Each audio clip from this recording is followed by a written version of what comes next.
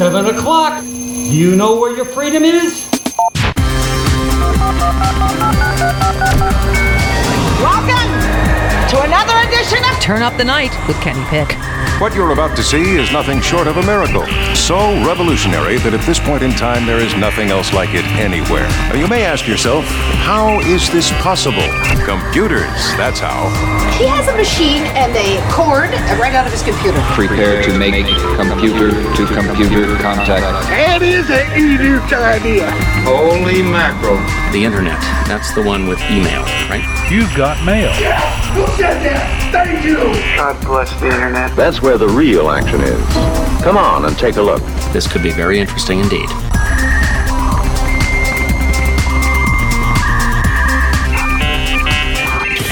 Hey everybody, welcome to the Tuesday edition of Turn Up the Night with Kenny Pick, broadcasting live on IndieMediaWeekly.com, soon to be Radio for Humans. And of course, joining me as always on the program, the one and only Joe Santorsa, Scranton, Pennsylvania, the Electric City. Hello, sir. Hi. How are you? Okay. How are you? Not too bad. Okay. And of course, Rain from Four Freedoms blog, Washington, D.C., the Beltway Bureau, the Bubble, the Swamp runneth over. Welcome. Rain? Please tell me we didn't lose Rain already. No, you didn't. Oh, okay. No, I was busy. I was busy talking to my overlords, and they told me to say that everything is awesome in Eurasia. Okay. Eurasia? I don't know. Well, why not? It was supposed to be in 1984. I probably screwed that up, right? I did. Oh, that was. Oh man, what is the? I mixed 1984 up with an 80s rock band. Yes. Eurasia. Eurasia. Everything's I used to love great. Eurasia. Yeah, well, I loved good. their album. East. What was it? East Eurasia, right? I'm trying. East Eurasia. Westeros. Yeah, there you go. No. But anyway. Hi everybody. Happy Tuesday. Yes. Happy Tuesday to you as well. Good Lord. Yeah, I just want to say I had such a fun time on Friday's show, and if anybody missed a chance to listen to it, it was really fun. Yeah. It was a lot of fun. Oceania, Eurasia, East Asia, and Disputed Territory were the the four territories. There's a disputed territory, but okay. Anyway, yeah, Friday was a lot of fun. Thanks to Jody Hamilton and of course Miles and Michelle. Yes, that was a lot of fun. And let me see. Oh, and I'm sorry, you just posted a link about WorldNet Daily and Joseph Farah's porn stash. Oh my God. So. Joe read it. I am about halfway through it because I had to eat dinner. Sweet baby Jesus. Yeah, they're evil. Not doing well. There'll be a GoFundMe page for them. Just contribute. No, it'll be for the mustache. Oh, auction Just it off. Contribute because he's in some financial difficulty. Aw, I couldn't have happened to a nicer Nazi. Yeah. I want to, because WorldNet Daily's been around since like the Clintons. Mm-hmm. Didn't Ann Coulter used to publish under his publishing arm? Ooh, that I couldn't tell you. I know that. Want to be under his arm to begin with. Yeah. His right armpit, where it smelled and there was fungus, but hairy. I don't know about Ann Coulter, but I know there were a lot of right-wing writers under their publishing. Yeah, I learned they had a Christian publishing company. I learned that Devin Nunes was one of them. Oh, and don't forget old Yes. Phyllis Schlafly. Phyllis Schlafly. She's still dead, right? Yeah. We don't know. No, she's still she consumes oxygen. According to Barr's summary, she may not be. Oh. She also might not be exonerated either. She's not. Death did not. She may be exonerated from death. Death does not become her. Well, she died in September 2016. So. Oh, she really did? Oh yeah, Schlafly. She was 92. Oh, okay, I missed that. I'm sorry. No, I think I was confused. No, I was confusing her with Peggy Noonan. Oh, she's definitely dead. She's only pickled. So yeah, they. I think Joseph Farah used to write for them too. But you know, I love that. I'm just skimming it, and he says, "We're struggling to survive." Yeah. Oh. Yeah. Wah wah. Oversaturation of fake right-wing media is hurting other fake right-wing media outlets. That is such a shame. Who would have ever predicted? You know, they're actually stepping on each other. So just think, 6 years, 7 years from now, that'll be Breitbart. You'll have, That's what I was thinking. Oh my God, I love you so much, my brother Kenny. Yeah, I mean, it's cyclical. I mean, it's, look at The Blaze. What a joke that is. I mean, they're like, well, we merged with this other shitty right-wing outlet, and we're all The Blaze now, and we fired some people, and then... And we're smaller than ever. And then we did something, and we're still out here. Hey, we're over here. Hey, we're The Blaze. Guys. Hi. I'm sorry. Hey, it's me, Glenn Beck. I'm sorry I said mean things about Trump. I totally love him now. Got a hat. I got a hat. I got a red hat. I got a MAGA hat. I'm a maggot now. Yeah, so that's... I love the faraway voice effect. It's so easy to do. I don't even need my fancy buttons for it.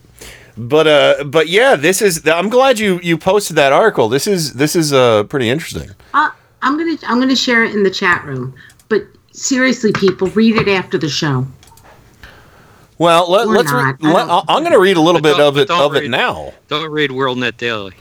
Don't read. No, yes. Definitely don't. This is over at the Washington Post. Let me read a little bit. Inside the spectacular fall of the granddaddy of right-wing conspiracy sites.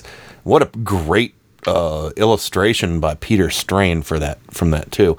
And this It's great. Yeah. By doesn't it remind Manuel, you of Ralph? It reminded me of Ralph. I can't remember his last name. The guy who did the stuff for. I don't know. All right, we won't get. But into it's written by Manuel Roig Franzia. I don't know how to say. Roig Franzia. Manuel Roig Franzia. There we go. In the feverish heyday of the birther movement, conspiracy-hungry readers swarmed to a website called WorldNet Daily for the latest on the specious yet viral theory that President Barack Obama was not born in the United States. The site's founder, Joseph Farah, a former newspaperman with a dense jet-black mustache, that's Grecian formula, my friends, and a cloak and dagger mystique, boasted in 2010 that he was well on his way to generating $10 million a year in revenue, $10 million a year in revenue. His Northern Virginia headquarters news site, known by the acronym WND, was having its moment by stoking rumors about Obama. But Farah, a conservative internet pioneer who'd once been labeled by the Clinton White House as part of the right-wing media conspiracy, and was known to sport a pistol on his hip in the office, saw bigger things. Years earlier, he'd launched one of the first large-scale digital news gathering operations. Now he wanted to be a player in Christian-themed movies and book publishing. Oh man, that's always so lucrative. Yes. That's always so lucrative. Christian-themed movies. I cannot count the amount of those I've seen at half-price books for 50 cents.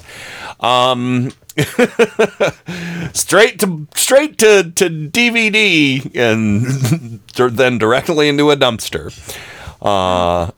And churning out titles by big-name conservatives such as anti-feminist Phyllis Schlafly and future House Intelligence Committee Chairman Devin Nunes. Oh, you remember his, don't you? When was Devin Nunes ever a big-name conservative? He was a great writer. He wrote the grapes of what? The grapes of Devin Nunes' cow. The cows of wrath.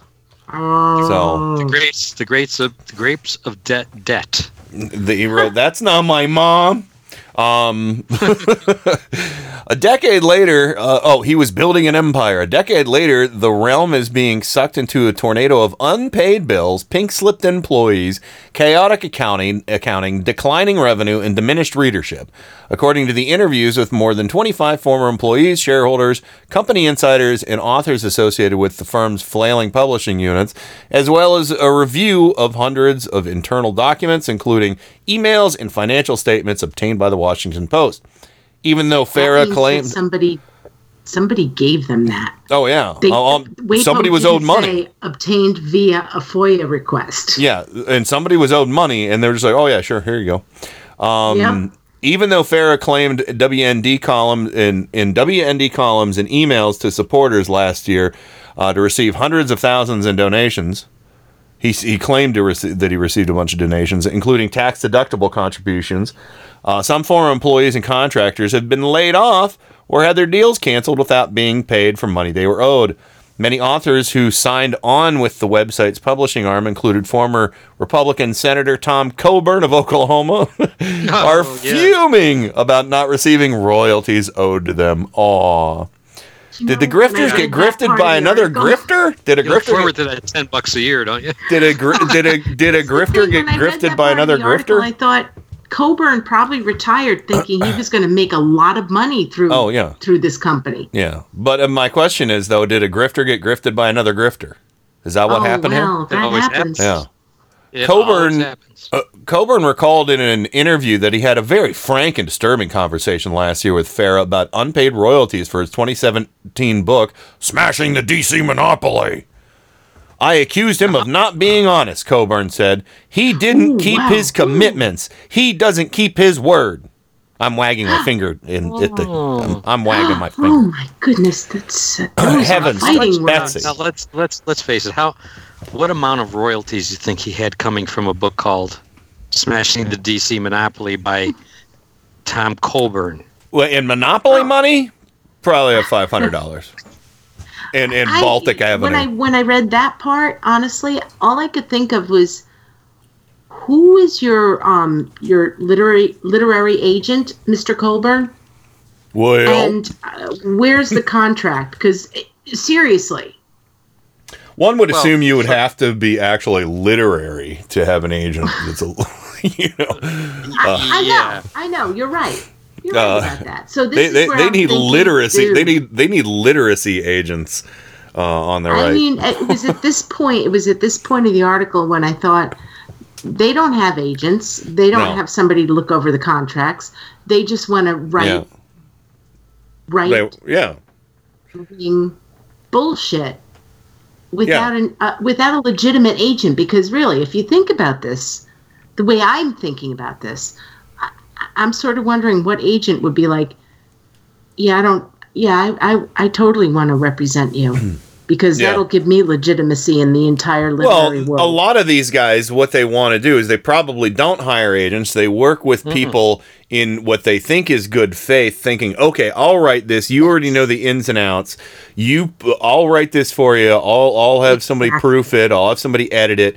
And you just put it out there and make me money. And that didn't happen. Well, and that didn't happen because they don't want to pay an agent. There's not a lot of money in books to begin with. Unless you're like a major writer, with major success. There's not a lot of money in these book sales. Yeah. Take it from me. From Bob's book. I mean, I could tell you, we published. We didn't have an agent. We dealt with a publisher who did this niche type of Hollywood book. Right. And the good part of them is that it wasn't a self-published book. They fronted all the money, but they have a niche audience, and you know that going in. But there's not a lot of money. Involved. You do it for the love of either writing or the love of telling the story you want to tell, or the fear of the black guy that used to be in the White House. Yeah, like these. Or that. Yeah. But no, to Joe's point, he's on point about that. I mean, and that's why I was kind of being sort of smart-assy about it. They don't have an agent. They don't. No. They really thought, oh, here's my niche audience. Yeah, and we did. and just to throw something else in there, we did work with. There was a writer who was a New York Times bestseller who was interested in writing Bob's book. We didn't want to do it because of her agent and the demands she was putting on Bob. So these things are very complicated, and like I said, there's not a lot of money, and when there is a lot of money involved, there's a lot of legal entanglement. Well, here I think this is getting to what we're talking about here. This next part of the part of the article says other authors initially attracted to WND by the image Farah crafted for himself as a devout evangelical Christian. Fake. Have groused that they paid WND's pay to publish division thousands of dollars to have their books printed, but haven't received the royalties they were promised or other items such as audio versions of their works. Their complaints, requests for basic accounting statements, and pleas for help were largely ignored, according to the emails and interviews with more than a dozen authors. Oh, there's your more than free a dozen. market, baby. Reached by phone last week, Farah's wife Elizabeth, the site's co-founder with her husband, declined to discuss the accusations in detail, but added, "The angst of a former employee does not impress me as to the legitimacy of complaints." It's a he said, she said, Elizabeth Farah said.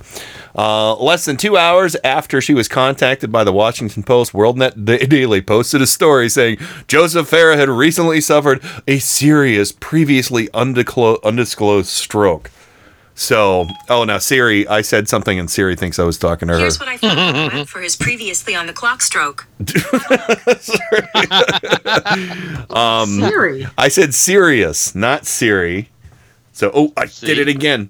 Once a niche juggernaut with a devoted following and dozens of employees, WND has undergone a dramatic transformation.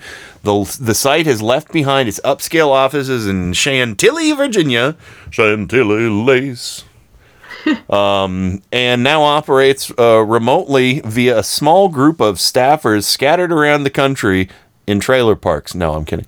Farah wrote in a WND column in January that most of his staff is gone. "We're struggling to survive," he wrote. For months, Farah has blamed his site's troubles on a supposed cabal of powerful technology companies that he believes are suppressing traffic to WND and other conservative sites. Oh my God, it's shadow banning. Shadow ban, yeah. The deep state. The deep state. If people truly loved your fucking site, they would have bookmarked it and they would have keep coming back if it had anything newsworthy. He recently wrote that his company had lost 80% of its revenue since 2017 and has stopped publishing new books and making movies. Oh, they actually they did make movies. Gee, that's a shame. I bet Kevin Sorbo's probably upset he can't get another gig. Kevin Sorbo's in all the bad Christian movies, everybody. There's never been a force like the combined power of Google, Facebook, YouTube, Twitter, Amazon, and Apple in the world before. At least not since the Tower of Babel. What? Farah wrote in a column earlier this year, "I'm talking about real collusion and having nothing to do with Russia." But it says parenthetically, Amazon chief executive Jeffrey P. Bezos owns the Washington Post. But interviews and documents show an organization that existed in almost constant crisis mode, chronically late in paying employees and vendors, and wrestling with internal allegations about questionable spending by its founders, and claims they were withholding information from the company's board and using company funds to support a comfortable lifestyle in the Washington suburbs. Where did the hundreds of thousands of dollars raised by WND in 2018 from readers and other donors go, said Felicia Dionisio, a longtime WND news writer and editor who ran the books division before being laid off last year. It didn't go towards author royalties. It didn't go towards rehiring any of the many loyal employees who were laid off. It didn't go towards providing accurate and timely paychecks, and it didn't go towards making those who suffered due to the cutbacks at WND whole. So there's a lot more. There's a lot more to this article, but I'll leave that to everybody else. I'd like to know where the accountant is in this article. He moved to a remote area in. Yes, yes. I mean, I'm not knocking the article, but I just to the point where we are now, I have so many more questions than answers. Yeah, there's a lot. I want Dave Farenthold to get on this. Dave Farenthold, who's also with the Washington Post, is the one who uncovered like all of Trump's money issues and all that stuff. I want him to take this story because I want to know where the right-wing money goes. It goes to a 250-acre ranch in southern Oregon. Oh, listen to this. But you know what I'm known saying, as the imaginary state of Jefferson. Well, here, listen. I'll read one more little section of this before passing it over to everybody to show where some of the money's going. This section is called "Founding the Compound." In the pre-internet era, Joseph Farah was a mainstream newsman serving as an executive news director out of the Los Angeles Herald-Examiner, a major daily that competed with the much larger Los Angeles Times before shuttering in 1989. Later, as editor of the conservative Sacramento Union, he irked some staffers by taking a pointedly anti-abortion stance. He made headlines by defending a decision by the paper's publisher to ban advertisements for movies rated NC-17.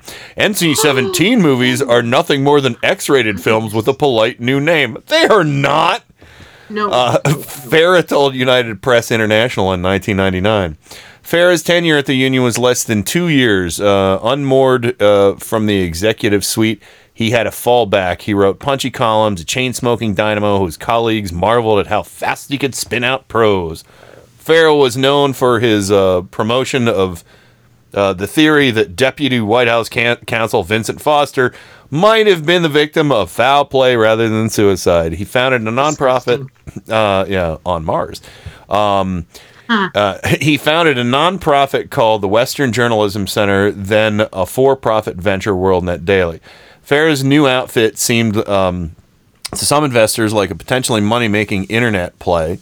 At the time when traditional news operations were struggling to grasp the power of the internet, Farah was all ahead of almost everyone, carving a path occupied by few others beyond Matt Drudge.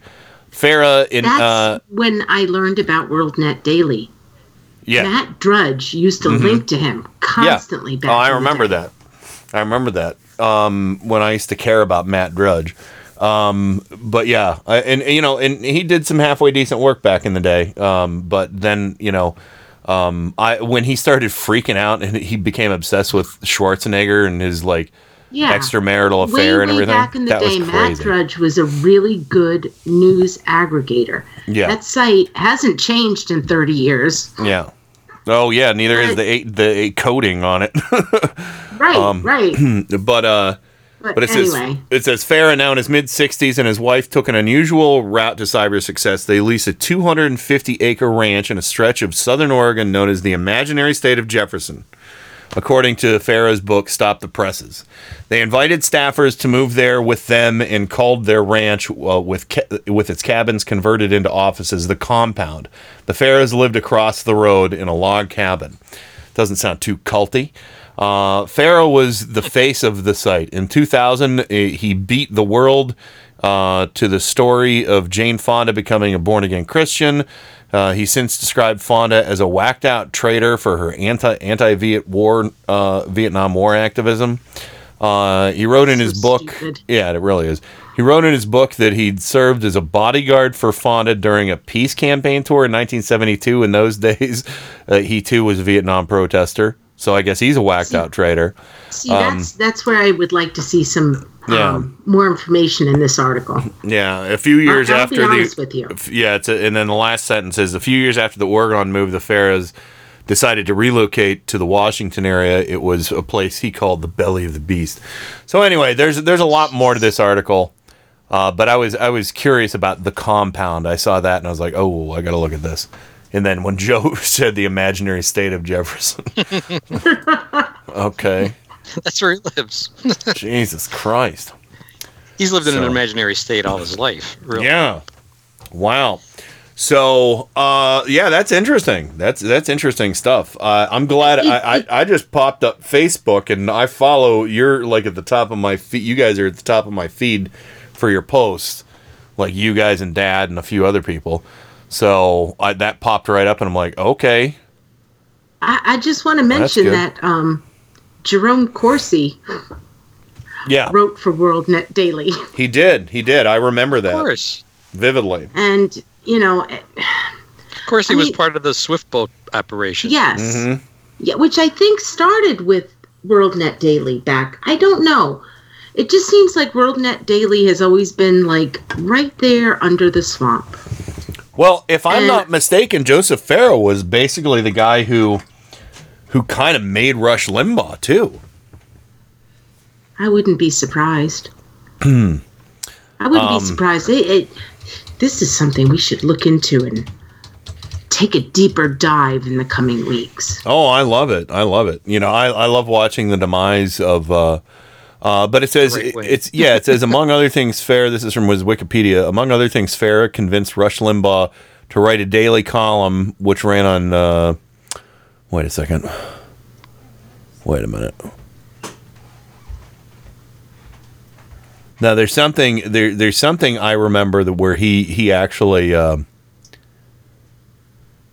he worked with I don't know, he worked with Limbaugh. I think he might have co-authored books with him or ghost written for him or something. Who knows? But there's something about Joseph Farah. There's a deep connection with him, and I think they're a prescribing doctor. Yeah, there you go. But anyway, no, fascinating stuff. I'm looking forward to their ultimate collapse. I mean, I'm sorry if he actually did have a stroke, but that kind of sounded a little hinky to me. You know, it's like, oh, all of a sudden people are saying bad things about me, but you better stop right now because he just had a stroke. Knock it off. Seems awfully convenient. He could sue because now he can get a fake lawsuit going against the Washington Post for calling him and causing his stroke. Oh, yeah, that should go well. Well, yeah. He could join Devin Nunes Cowplap. Oh, yeah. Maybe the two of them. Here's the thing. I mean, I got hold on. I got a perfect attorney for him if he wants a lawyer for this lawsuit. My name is Larry Klayman. Yep. He's, of course, he's a lawyer too. All right, Rain. Last word on this before we go to break. Again, I do want to do more research into this and maybe talk about it in the future. This article, I think, is the start of something. I'd like to see how, because I know. We all remember Free Republic, right? Yeah, the Freepers. Yeah, the Freepers. They're still hobbling along. Same with Red State. Red State too. Yeah, Red State's a little more sophisticated than them, but the Freepers are still there, and I think that Jerome Corsi had something to do with this article. To me, is really interesting because it goes back. This one goes back decades to the beginning of this really ultimate right-wing conspiracy money-making machine, for lack of a better way to put it. Mm-hmm. Like he built his fortunes on conspiracy, not on truth. And people joined in, Tom Coburn, Devin Nunes, Jerome Corsi, and I'm sure there's way more people. They all were like, yeah, I can make money off of I'm going to tell you what I think. Yeah. It might not be based in truth, but I'm going to write it. And he published it, and he made movies, and he wrote columns. And yes. I want to see this entire right-wing industrial complex die on the vine. Yeah. Well, Red State, you're right. Red State was a little more reasonable, but they fired a shitload of people last year. They're holding their fingers up out of the water, counting down. That's what I'm saying. I mean, we talk about the military-industrial complex. Yeah. I'm talking about the right-wing conspiratorial industrial complex. I want agree. it to die. Yeah. And I mean, there's been some severe blows dealt to it, and it's all of their own doing. It's all of their own doing. They can blame Google, they can blame Apple, they can blame Amazon, they can blame whoever the fuck they want. But if you are not providing, if you're just a glut on what's already out there and what already exists, and you're not, and you're not the head cheerleader like Breitbart is for shit-stained Donald, then, you're going to fall by the wayside because people are just going to be dedicated to one side or another. I mean, I have one website that I visit religiously, and that's Mediaite, because it actually is a very good video and audio news aggregator. I very rarely have to go very far for when I'm putting audio together for the show, unless I go to YouTube, and then I'll go to MSNBC, CNN, Fox if I absolutely have to. But you don't have to look far. I use C-SPAN a lot for audio if it's, but I mean, there are not, I don't use sites that are full, hardcore left. I don't go to Daily Kos. I don't go to, Huffington Post really isn't much of anything anymore to me. But I don't go to Media Matters for America that much anymore. I don't even go to Right Wing Watch anymore. I want news aggregation where I can find a good balance of stuff, because that's what seems like you guys all enjoy. So, and and honestly, I don't need that much audio, but I just want to see what the big news stories are and run with it. So anyway, Joseph Farah, blame yourself. Take it from Herb Cain. Blame yourself. Anyway, we're going to go ahead and go to the break. When we come back, we'll get into a little bit of that audio that I got for everybody, and we'll have some more fun here on Turn Up the Night right after this. Turn Up the Night with Kenny Pick. Occasionally I get a jerk like you here, so thank you. KennyPick.com.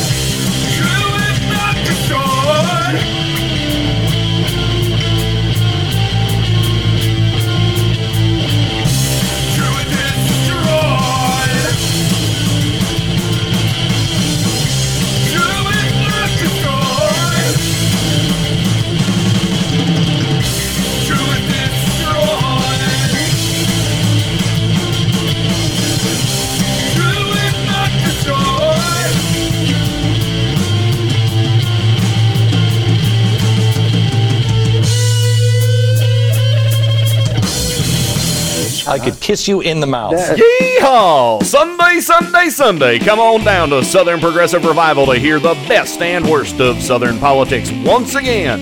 We've got all brand new episodes for the low, low price of 100% free and tons of extras, including guests, rants, and flustered hosts and co-hosts. Think your credit ain't good enough? We don't care. Think you don't have nothing to hear since you ain't from the South? Well, that ain't right. You reckon that Yankee Pick feller's got more class than us? Well, that might be true. But let's do this. Come listen to Southern Progressive Revival live every Sunday from 7 to 10 p.m. Eastern on Indie Media Weekly, Extraterrestrial Radio, all the power without the tower. Come now, and we'll throw in a free Pine Tree air freshener. Wow!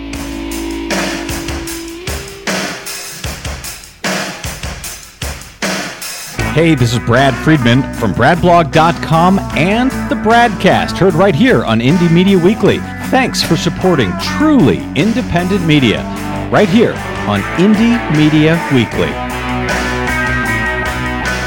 Get ready for the fastest 2 hours in radio.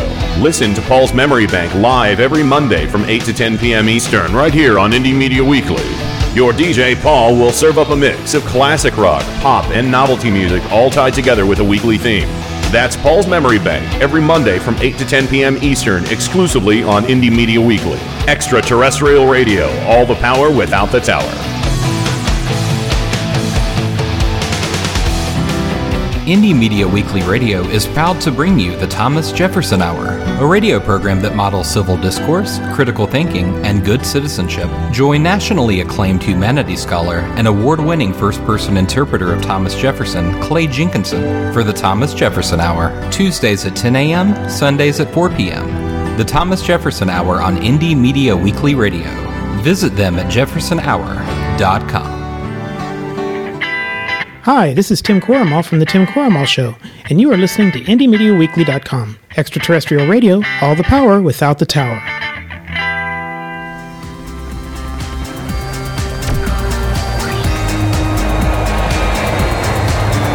This is Stephanie Miller. You're listening to Turn Up the Night with Kenny Pick. Great Scott!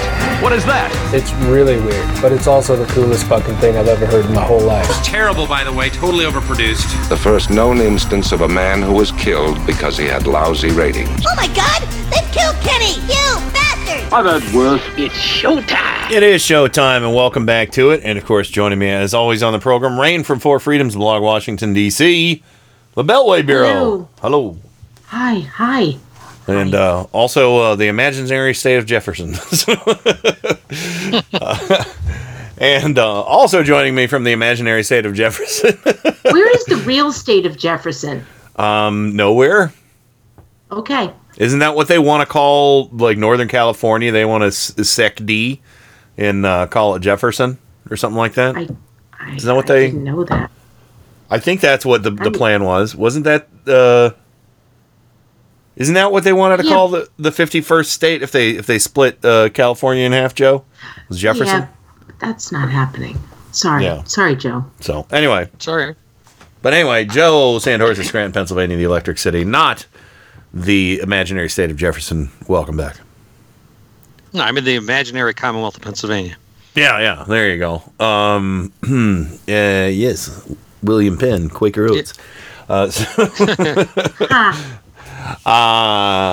So anyway, welcome back. And yeah, I think this is a fascinating thing with the tanking of a lot of right-wing media, because again, it really, I mean, and think of it not just on the micro, portion of the spectrum here with, WorldNet Daily. Somebody mentioned, who was that? They were wondering how, what's it called? Newsbusters. That fake bullshit. Yeah, news breakers. They destroy news because it's so fake. But somebody mentioned that. I'm looking to see if I can find the comment, but I can't find it. Well, Newsmax. That's the one. Living in Long Island says the Trump cult is also is so taken over. I wonder how Newsmax is doing since they're all in for Trump and they have a channel that pays TV providers to carry it. Well, yeah, so I was thinking Newsbusters, but yeah, Newsbusters, Newsmax, True News, News. I mean, all these places have got to be floundering, with the success of Breitbart and Fox News, and now Fox Nation. Tell me Fox Nation isn't going to take, with all the crazies that they hired for that, like Tommy Lahren and whatnot. Tell me that hiring all those crazies. That's not even regular Fox News. That's the Fox News. That's the web. They get to pay for. Yeah, that's the paid web bullshit. And Bill O'Reilly, he's gone. I never thought I'd see the day where Bill O'Reilly was ousted from Fox News and struggling to just make his podcast work. Nobody cares. Once you're off Fox News, nobody fucking cares about you. Nobody cares about Pamela Geller because she's not on Fox anymore. Nobody cares about Sarah Palin anymore. Sarah Palin did an interview with a fucking British TV outlet the other day, moaning that she wasn't invited to the McCain funeral. McCain. Yes. It hurt my feelings. Yeah, fuck your feelings. Suck it up, cupcake. Snowflake. They're afraid that her brood would show up drunk. Yeah, we see how you guys react to social get-togethers. Suck it up, yeah. Cupcake. What I do find interesting, and this is probably a non sequitur, and it might not have anything to do with what we're talking about, is there was the Weekly Standard. The Weekly Standard. Mm-hmm. I did not agree with it, but it was a conservative, it wasn't a right-wing, like a loony right-wing outlet. Maybe in the past few years it was, but I never really read it. But it was a conservative publication. And that got shut down. Oh, Theo has a clarification for me. Thanks for this, Theo. Theo says there was a state of Jefferson which secessionists were promoting in the 19th century here in the Northwest. Based on that mythology, two nice blokes and a loser formed a flying group and called it the Jefferson Air Force, consisting of AT-6s, such as I flew a long time ago. Does Jefferson Airplane have anything to do with that? Is that how they got their name? So yeah, I think. I'm wondering. That's fascinating. Thank you for that, Theo. Yeah. So I knew there was something about it. I think then they just became Airplane. I think some conservatives brought back that idea when Obama was in office, when he was first in office. I think there were people clamoring to we'll take Northern California and we'll be Jefferson. I think that they were trying to bring that back. So, or maybe it was a different name. I don't remember. Or maybe it was Eurasia they wanted to call it. They wanted to call it Westeros, yeah. No.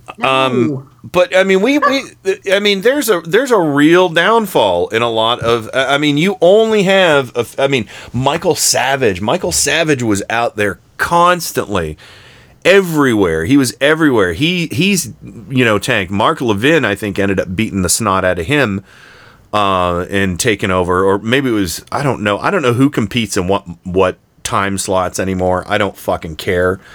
I think Glenn Beck is like the 9 to noon, and Limbaugh I think is noon to 3. But I don't. Mostly they've been relegated to relegated. Is that the right word? I hope relegated. Sorry, relegated to AM radio. Yeah. AM right-wing talk. Yeah. And online. And when they get canceled, they whine about, Amazon, Google, Facebook, Apple. Yeah. But there's a really good chance that it's because they're not making money. And even like going back to this Farah article from WAPO, they were making money. Mm-hmm. They just were not managing the money. Yeah, there was no regulation of where things were being spent. They invested so heavily in the Obama conspiracy theories, too, that by the time it rolled around to become their turn with Fat Donnie squatting his big shardy butthole in the White House, they were so invested in that they couldn't break away. And it's like, I know the Trump cult appreciates cheerleading, way more over grousing. Yeah, they like, the spike in the football, they love screeching libtards, but, going on 3 years into him in the White House, you gotta change things up because it's I don't know. I mean, Fox News is doing it right. And they still have detractors on Fox News. They have, a fair amount of journalism going on at Fox News here and there. I'm sorry, not a fair amount, an amount. I have a strong feeling, and when I say a strong feeling, it's a thought that just popped into my head.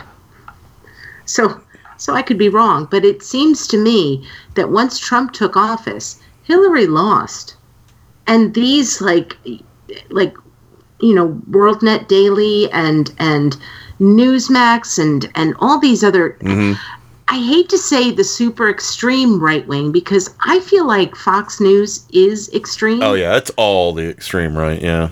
They don't have the Clinton or the Obama boogeyman anymore. Yeah. They don't have it. They're trying their damn best to make AOC the boogeyman. Oh yeah. And that's the thing. That's exactly what I'm saying. You can only spread yourself so thin over so many platforms when you don't. I mean, when it comes to Clinton, they had 30 years of Clinton. Yeah. I mean, because most people who are into pedestrian politics, what are they going to do? They're going to be like, okay, you show me the big, bad, scary person, I will pay attention. You start, griping and, moaning about, whinging. If you start whinging about, AOC or Adam Schiff or, that's the other boogeyman lately. Yes. Yeah. Or Nancy Pelosi even. If it's not somebody who is out there on the TV constantly, like Obama or Hillary Clinton or, Bernie Sanders or whoever, any of the big superstars, nobody cares. Nobody cares. Yeah. And I got to say, I want to 30 years of the Clintons. Yeah. And they were white. They had 10 years of the Obamas who were black, which, that's like just feeding on it. Yeah. 10 years in black life is equal to 30 years of the Clintons. But yeah, but I think that they essentially have spread themselves so thin. Yeah, it totally makes sense. But yeah, I think, to me, what I'm seeing is these conservative, people who marginally align themselves with being conservatives. I mean, they're not, because of the way, they live their lives and, all the not very non-Christian things they do, which are very secular. I mean, I'm not saying that they're doing bad things. I'm just saying, this is a secular society, like it or not. And if you participate in it, it goes contrary to what you're saying. I know there's people out there like Ann Coulter who will try and justify that, oh, well, everything, this Christian capitalist, that's what allows us to have strip clubs and jet skis or whatever, but I mean, it's really just like, they're just contradicting themselves on all levels when it comes to the overindulgence and still claiming to be Christians. It's nonsense to me. But anyway, but what they're doing is they're taking, they're alienating the people who don't do the deep dive. There's people who just want to know, who do I scream about at a teabagger rally, and what can I say that they're doing to me that they're really not? Like, they're going to put chips in our bodies and make us go to government-run, grocery stores. I literally interviewed a woman who said that at a Tea Party rally. They just want to know, who's the boogeyman, and what can I scream the loudest, and what kind of lies can you tell me that are going to really get me rattled. But when you don't have that big boogie person, you spread your message really thin, and basically what people are looking for now is the biggest cheerleader, and that's why places like Fox and Breitbart are winning. And Fox is probably leagues above where Breitbart is, if you look at, online presence and whatnot. So it doesn't have anything to do with Google. It's what people are interested in.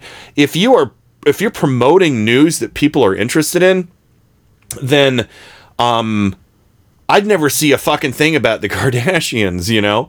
Well, I mean, no, I said that kind of wrong. But if there was news, if there was real news that people were truly interested in this era of Trump, it would be in the top searches out there. Because it's not, you know, Google doesn't say, you will read this. No, I mean, TV, it's not like Nielsen ratings makes up what the biggest hot new reality show is. You know? I mean, That's true. People are just going after what they want. People, you know, most, like, again, pedestrian politicians or the, what do you call it? You know, retail politics, whatever, you know, or just drive-by. We'll call them drive-by Trumpsters, since that's what Trump likes to call them, the drive-by media, my friend. You know, they're like, okay, Trump's there. I don't care. What's this, my favorite dumb redneck doing on, you know, Possum Hunting USA, you know? I mean, you know, you know, who's on Country Idol tonight? You know? That's what they care about. Is Honey Boo Boo still on? I think Honey Boo Boo had a child. Oh, God. I'm old. No, I don't know. I just made that up. Okay. That's fake news. That is fake news. I do not have facts. But anyway, Joe, what do you think? And I'm sorry we didn't get to any of the audio, but this is a fascinating topic to me, Joe. I mean, do you think I'm onto something with how they're spreading themselves and the reaction from the mainstream news consumers? No, I think there's always a danger that a news genre like that will tend to spread itself too thin. In other words, there'll be too many pretenders. Like you have Sinclair now.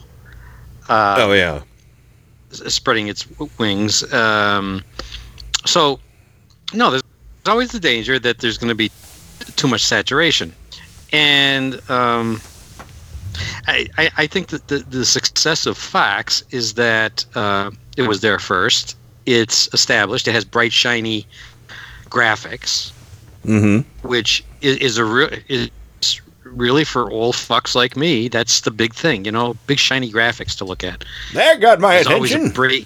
There's always that news alert. Alert.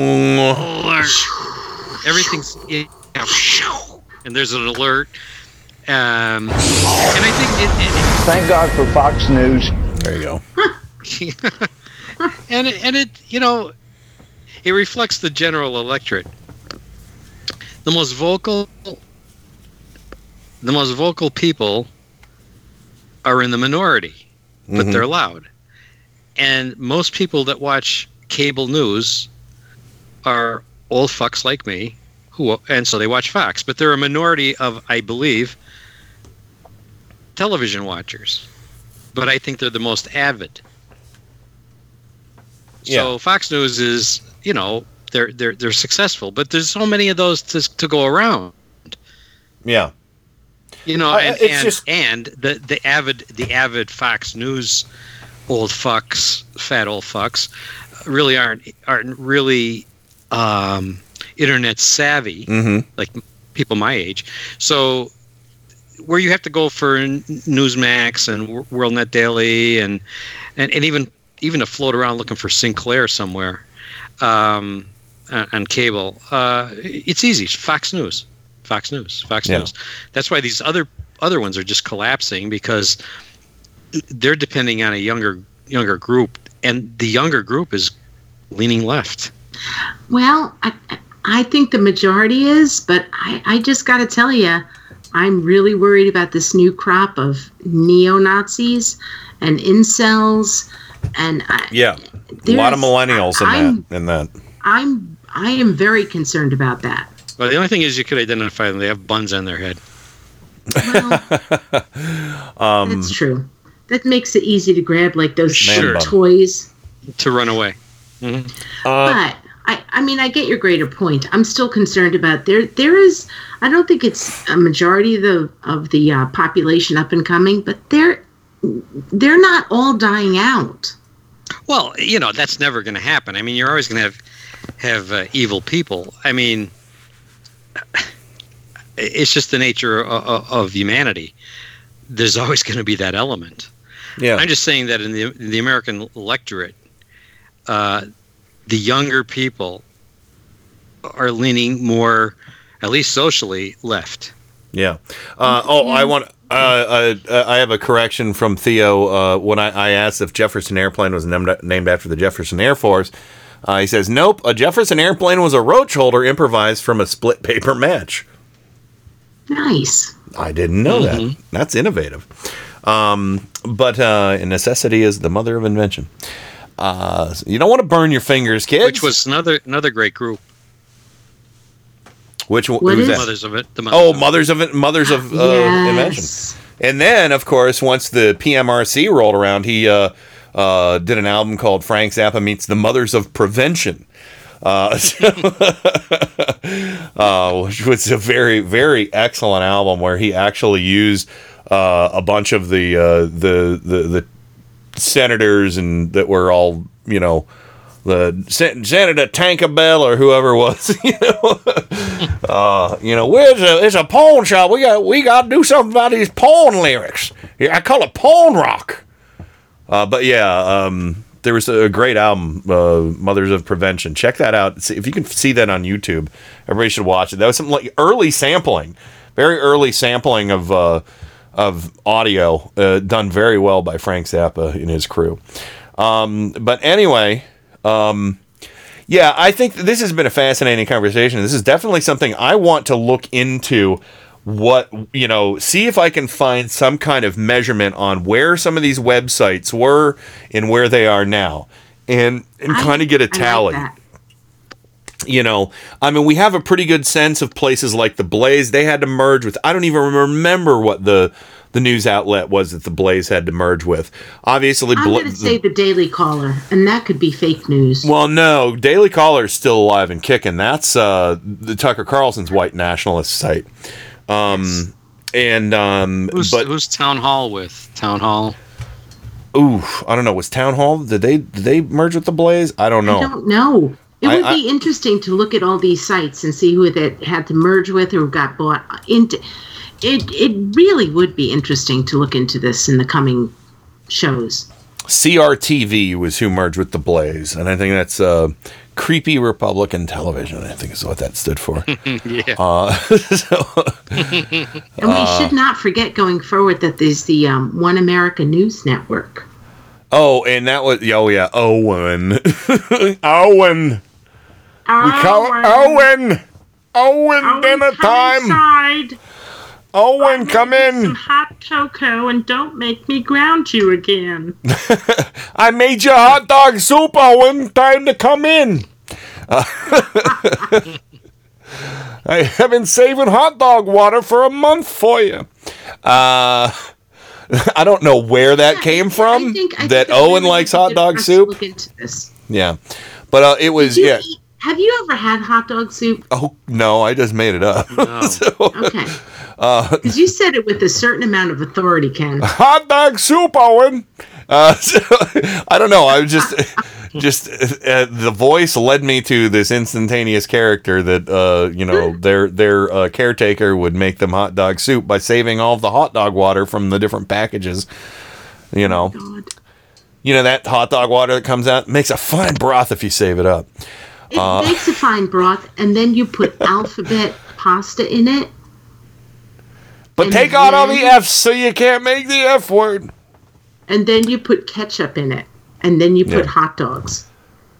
Did you know that Chef Boyardee left out the letter F from? He intentionally told people to leave the letter F out of his alphabet pasta. Yeah. No. Yeah, he just went to everybody and he just went to everybody and was like, "Get the F out." Yeah.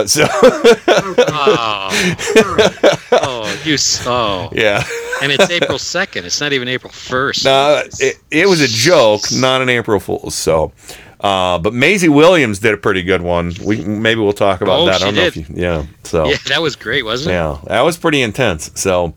But anyway, let's go to the break. And Rain, maybe we can talk Game of Thrones beer when we come back. Oh, great. I bought some Game of Thrones beer the other day and drank it on, not all of it. I still have 2 bottles left. It was pretty nice, though. Okay. But no, we won't somebody's talk throat about to it. get it. Littlefinger. So. God, And Owen, I had to slit his hot dogs for hot dog soup. I watched Maisie Williams slit his throat about 400 times on YouTube. Yeah, there you go. It's very satisfying. But wait, Lady Sansa, listen to me. No, you're done. You're done. You're done. Sold her. You sold her to a rapist. You freak. So dilly. all right. We got to. Gilly is. Gilly's I awesome. don't watch Game of Thrones. This Gilly's is not awesome. nice. You just named Gilly. A lot of power. She's a woman who came out I said from Gilly. very adverse circumstances, and she's awesome. Anyway, I'm break. not going to watch Game of Thrones. I'm not. Bum, bum, bum, bum, bum, bum, one day. All right, we're going to go to the break. We'll be right back with more Turn Up the Night.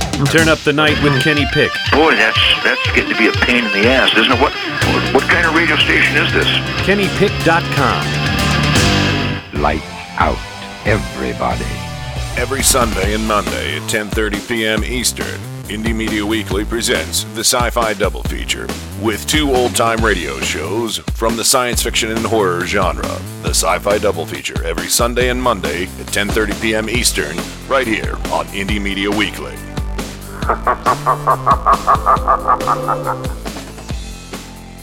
And now, on with the show. Get out of my house!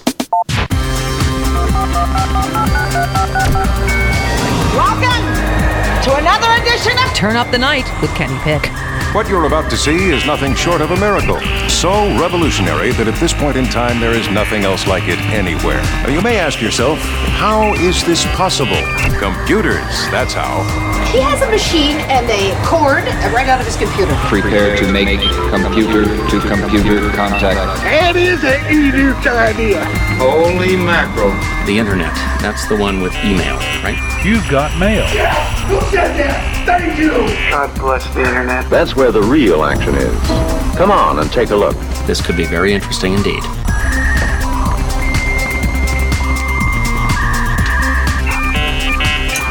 Well, hi, everybody. Welcome back to Turn Up the Night with Kenny Pick, broadcasting live on IndieMediaWeekly.com worldwide, radio for humans. And before we go any further, I want to give you my favorite Confucius statement. That is, are you guys ready for this? Rain, Joe, you ready for my favorite Confucius? All right. Yes. Man who goes through airport turnstiles backwards going to Bangkok. Oh. So you had Chinese for dinner tonight, huh? No. I did on Sunday. I did. But what? Did you go backwards with Bangkok? No. You got to go through the turnstiles first, backwards. So anyway, welcome back to the show. Joe Santorsis, Scranton, Pennsylvania, the Electric City. Hi there. Confucius also says that eagles may soar, but weasels don't get sucked into jet engines. Oh, well, there you go. And, of course, Rain from Four Freedoms blog, Washington, D.C. Welcome back to the program. Hi. I don't believe any of those were Confucius's quotes. No, maybe confused us. Perhaps so. No, I was watching this video, and it was a Q&A with a couple actors, and one of them said that, and I was like, that's pretty funny. Man who goes through airport turnstiles backwards going to Bangkok. So it's funny. And also man who goes to bed with itchy butt wakes up with smelly finger. So no.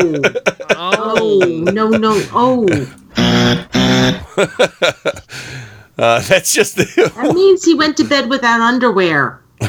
Or you can't put your hand underneath high quality cotton underwear. They have waistbands, you know. They have where are we going? They have no stink underwear. Was that? Trading Post or whatever that.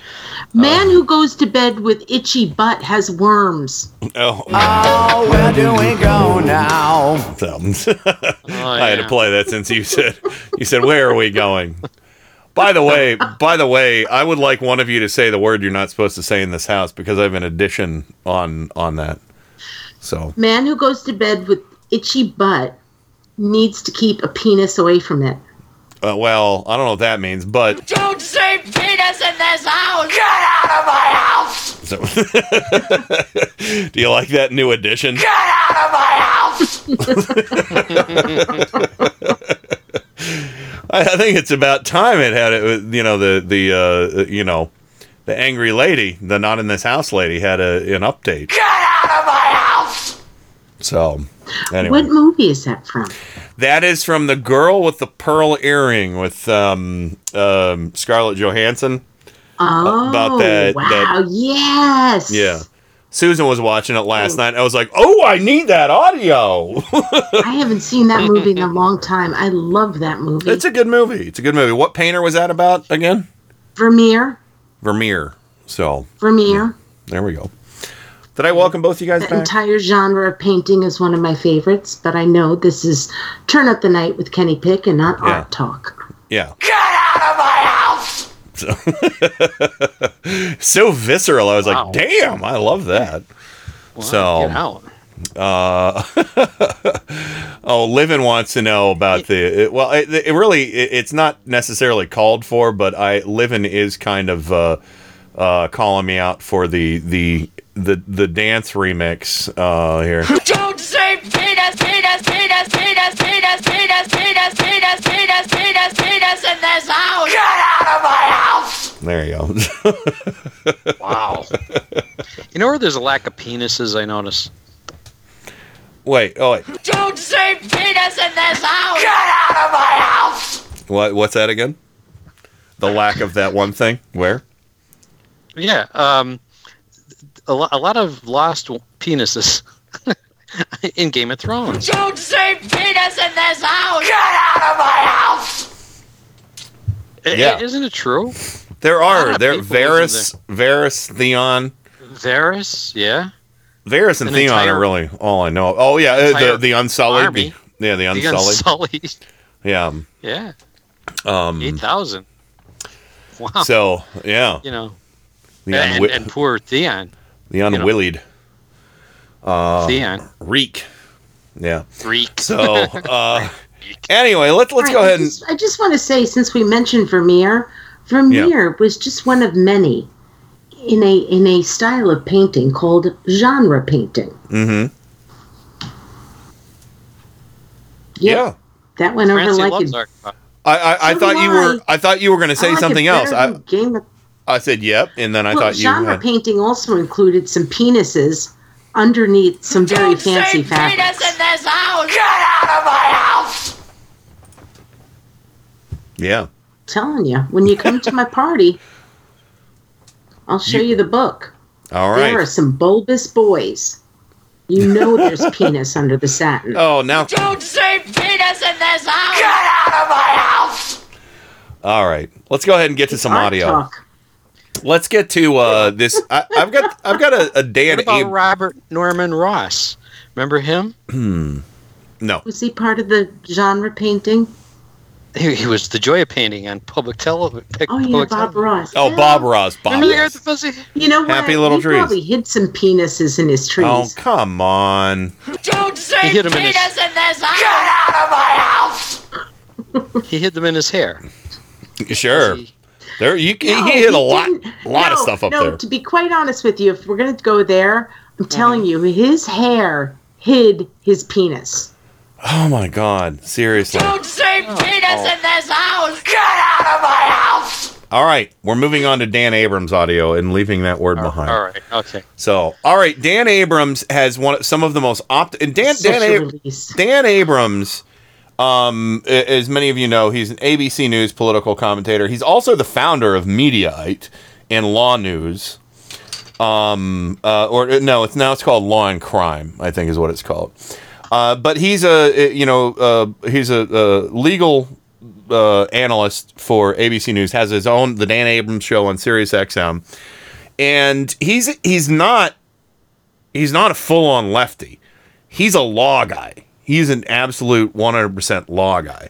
I remember his show on MSNBC. Yeah, he said things in the past that I've completely disagreed with, and things that he's been right about in the past that I didn't think he would be, and he was. But more recently, he's been correct about things with Manafort, things with Cohen, and with the complete, with the football spiking going on with Trump and his cult over the, no obstruction. Well, Dan Abrams has probably the most logical explanation as to why Mueller did not put recommendations for charges against Trump over obstruction. And he said this is his prediction and hold him to it. He's saying hold my feet to the fire on this one. We'll see. But this is him about the Bob Barr, his little letter on the Mueller report. He says, I do not believe it would be in the public's interest for me to attempt to summarize the full report. Okay, that's fair. I'm willing to wait. But here's, and I'd love to get your thoughts on this before I go to the president's tweets. Here's what I think, and I will be held accountable for this prediction. I think the Mueller report on obstruction is going to be far worse than the public, even the president, expects. I believe that the Mueller report will lay out a lot of reasons why Mueller believes the president obstructed justice. Some of them we don't know about, because even in Barr's letter, he refers to the fact that many of the actions took place in public view, which means some of them did not. And I am convinced that Mueller will have said that he did not reach a conclusion on indictment because a sitting president can't be indicted. That's not only not an exoneration. If I'm right, that would be the president, according to the Mueller report, getting very close to or crossing the line into obstruction of justice. So I think you're going to see a lot of reasons which are damning to the president. Again, this isn't my hope, or this is just what I think the Mueller report's going to say. I think it's going to have a lot of things damning to the president about efforts to obstruct the investigation, and I think he's going to say that in the end, because a sitting president cannot be indicted, there was no reason for him to draw the conclusion that it was an indictable offense. That would be really bad for the president. And I would argue that it might even be worse that it comes out separately than when the Attorney General summarized the Mueller report. Why? Because the big story out of the Barr summary was no collusion, ambiguity on obstruction, but no conspiracy charge. If they had released both of those together, it would have been no conspiracy, but yeah, there were some obstruction issues, which they would have argued as secondary. Now, instead, the president has gone public and said, I was exonerated. No obstruction of justice. And if this report now belies that, that's going to be a big story, and arguably worse for the president. Mark my words. Damning evidence of obstruction, and Mueller will have specifically referred to the fact that sitting president can't be indicted. And that was the reason he didn't draw a conclusion. I said this the moment we got the Barr summary, and I'm saying it now. All right, we'll give him an amen for that. I hope you're right. Amen. Yeah. I'm doing a little Nancy Pelosi clap. It's not. He wasn't alone in that theory. Mm-hmm. Because last night, the idea was floated on one of the shows I watched. If it was Rachel Maddow, but the idea was floated that the whole strategy behind that Barr memo was to get out in front of the bad news. Yeah. And get a head start on icing the narrative. In other words, getting it in stone. The narrative is there's nothing in there, done. Everybody go away, nothing to see here. So but the Democrats pushing back on that quickly, and why they want this subpoena tomorrow Yes. is because they know that the longer that this narrative is sold, the longer you tell the lie, the more the lie becomes the truth. Yeah. And it is a lie. And the more gap there is between the actual report, which is probably bad for him, and this summary, which was nothing more than a propaganda document, a talking point for the White House, the more time in between, the better it is for him to set the narrative. Now, one person did point out, though, that as most defense attorneys will do, if you notice in that 4-page memo, he did put some bad news. Why? Not exonerated. Not exonerated. Why did he do that? Because every defense attorney would tell you that if there is going to be something bad about a witness or something bad that's going to come out at trial, the defense attorney tries to bring it out first. So if you had Cohen on the stand, you would say to Cohen, the first thing you would say when you put him on the stand is, you were convicted of lying to Congress, weren't you? And you're serving 3 years for being a liar, right? Okay, you get that out. Yeah. And you get it out front. So you burn it up before the prosecution can. Yep. And he cleverly put that not exonerated in his summary. So it's out there. And it was put out there with everything else. It was put out there with everything else positive. So it got buried, but it was put out there. But it wasn't buried. And this... Well, they it wasn't tried buried. To bury it, Joe. They tried to bury it. but he was clever in including it. But if you notice, the Democrats, they coalesced quickly around a pushback. Yeah. Because they knew what was going on. This was a PR campaign started by Barr, giving them the talking point to get out ahead of the story, because he knows eventually, the full report is, or a good portion of it, is going to be known to the public. And when it does, it's going to be it's going to be worse for him. And the faster that happens, the worse it is for him politically. Because there's going to be such a contrast between Barr's whitewash and what is actually in it, that it's going to be actually worse. He got over his skis a bit. I think he's Joe. You're right, because we're going to get this report. Those subpoenas are going to come out, and I think that the judges are going to.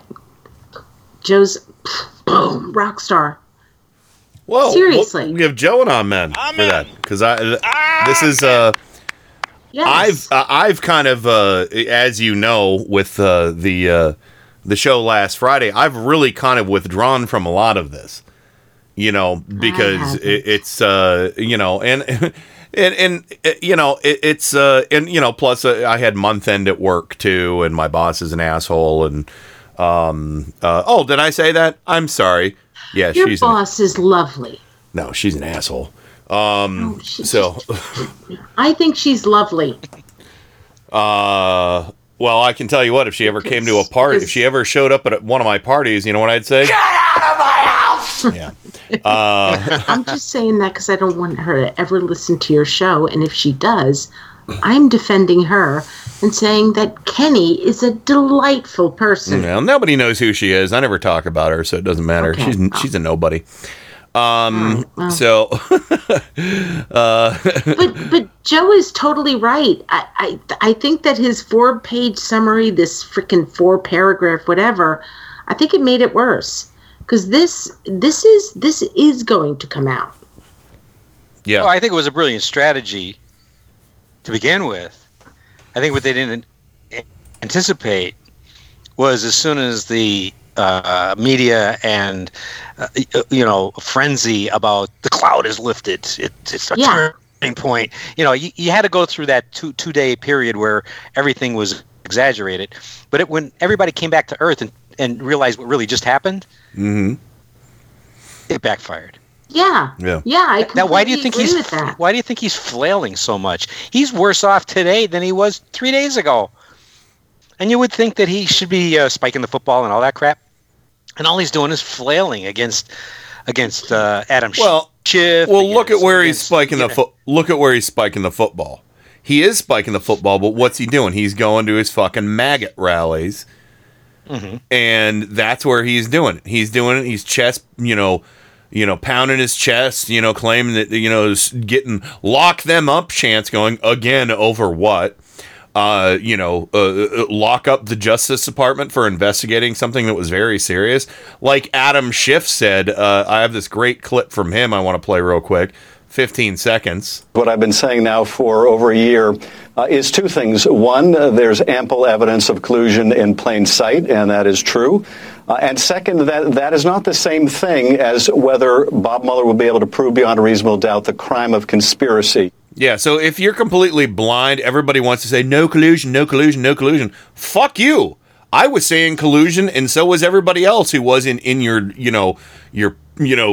Kool-Aid tank.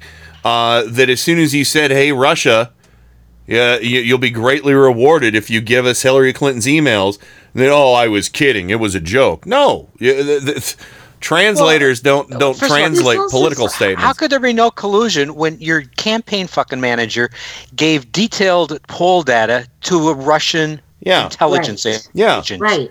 I mean, how could there not be any collusion when your son-in-law, and campaign manager met with a Russian agent with the promise of dirt given to them by the Russian government? Well, you know what Mueller's conclusion... What is not open collusion when your son-in-law tried to get a back channel through a private server in the Russian embassy?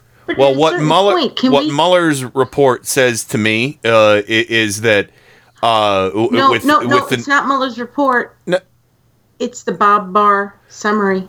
No. I'm not talking about the summary. I'm talking about Mueller's actual the Mueller investigation. The Mueller investigation and the conclusions. Okay, I'm sorry, Ken. The Mueller investigation and the conclusions made to me says that they were very good at covering some very important tracks that kept them out of criminal conspiracy. That's what it says to me. Because the collusion was there, like Adam Schiff said, plain sight. They covered up some tracks. They burned some fucking documents. They did something.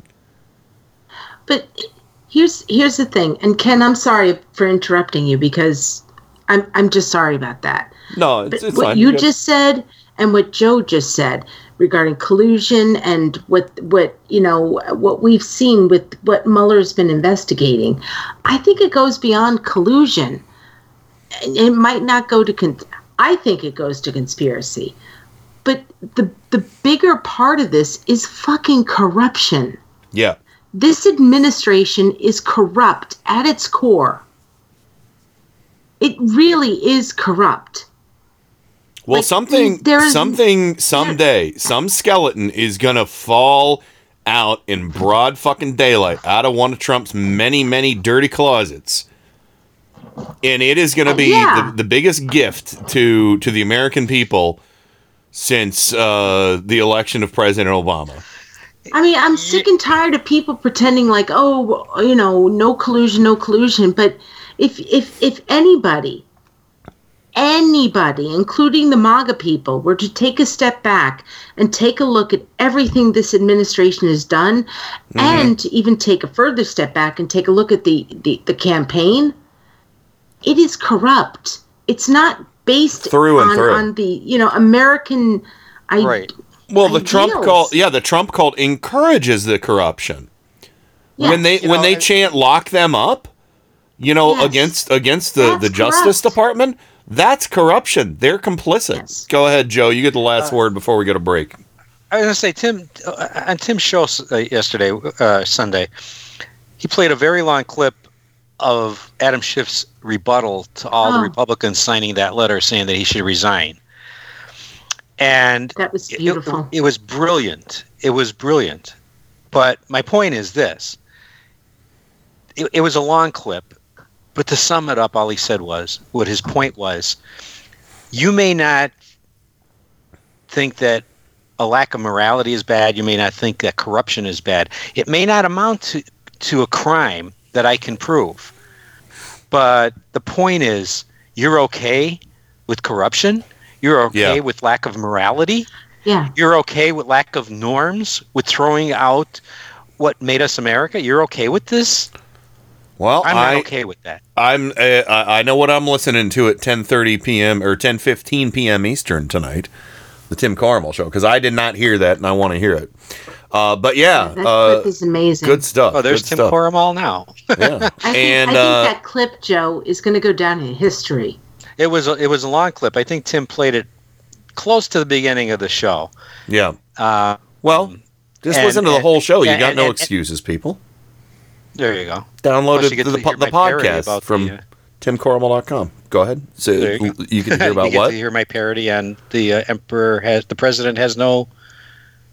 The emperor has no clothes. It's the president has no report. Oh, I thought you were going to say penis. And there's come penis- there's penis on! in it. It's so close to break time right now, and you're doing that to me. Say penis in this house! Get out of my house! And Moonmare, the Moonmare gets the final parting shot. Let's remember, Mueller was very closely supervised and did not have free reign, much like the investigation, quote unquote, investigation into the Kavanaugh issue. So, very good point. Yes. So, all right, excellent stuff. I was hoping, if Trojan Rabbit's still out there in the chat room, I was hoping he might call in because he's going to be heading out of town and meeting up with certain someone with Mrs. Rabbit. And he was also talking about a kitty monitoring app on his phone or something that I want to hear. I want to know more about. So if Trojan Rabbit, you can call in after name calling, that would be terrific. If not, we'll take a call from whoever. But anyway, Green News Report coming up right now. We'll be right back with more Turn Up the Night right after this. Turn Up the Night with Kenny Pick. Every Tuesday and Friday from 7 to 10 p.m. Eastern. All of us need to stop focusing on the lobbyists and the bloggers and the talking heads on radio and KennyPick.com. Banana oil. It's Tuesday, April 2nd, 2019. Mr. Bernhard, I'm not claiming that you are big oil's guy. The big oil lobbyists are making that claim. Former oil lobbyist set to be confirmed as Interior Department chief by U.S. Senate. Federal judge blocks Trump administration expansion of offshore drilling in the Arctic. White House tries unprecedented maneuver to jumpstart Keystone XL pipeline. Plus, let's just start right now. Dispatching myths and nonsense at the first ever Green New Deal town hall. All of those myths and nonsense dispatched straight ahead. From BradBlog.com, I'm Brad Friedman. And I'm Desi Doyen. Stand by for 6 minutes of independent green news, politics, analysis, and snarky comment. These guys have been spilling so much oil in the ocean. Somewhere there's a polar bear being accused of blackface. All right? Seems only fair. This is your Green News Report.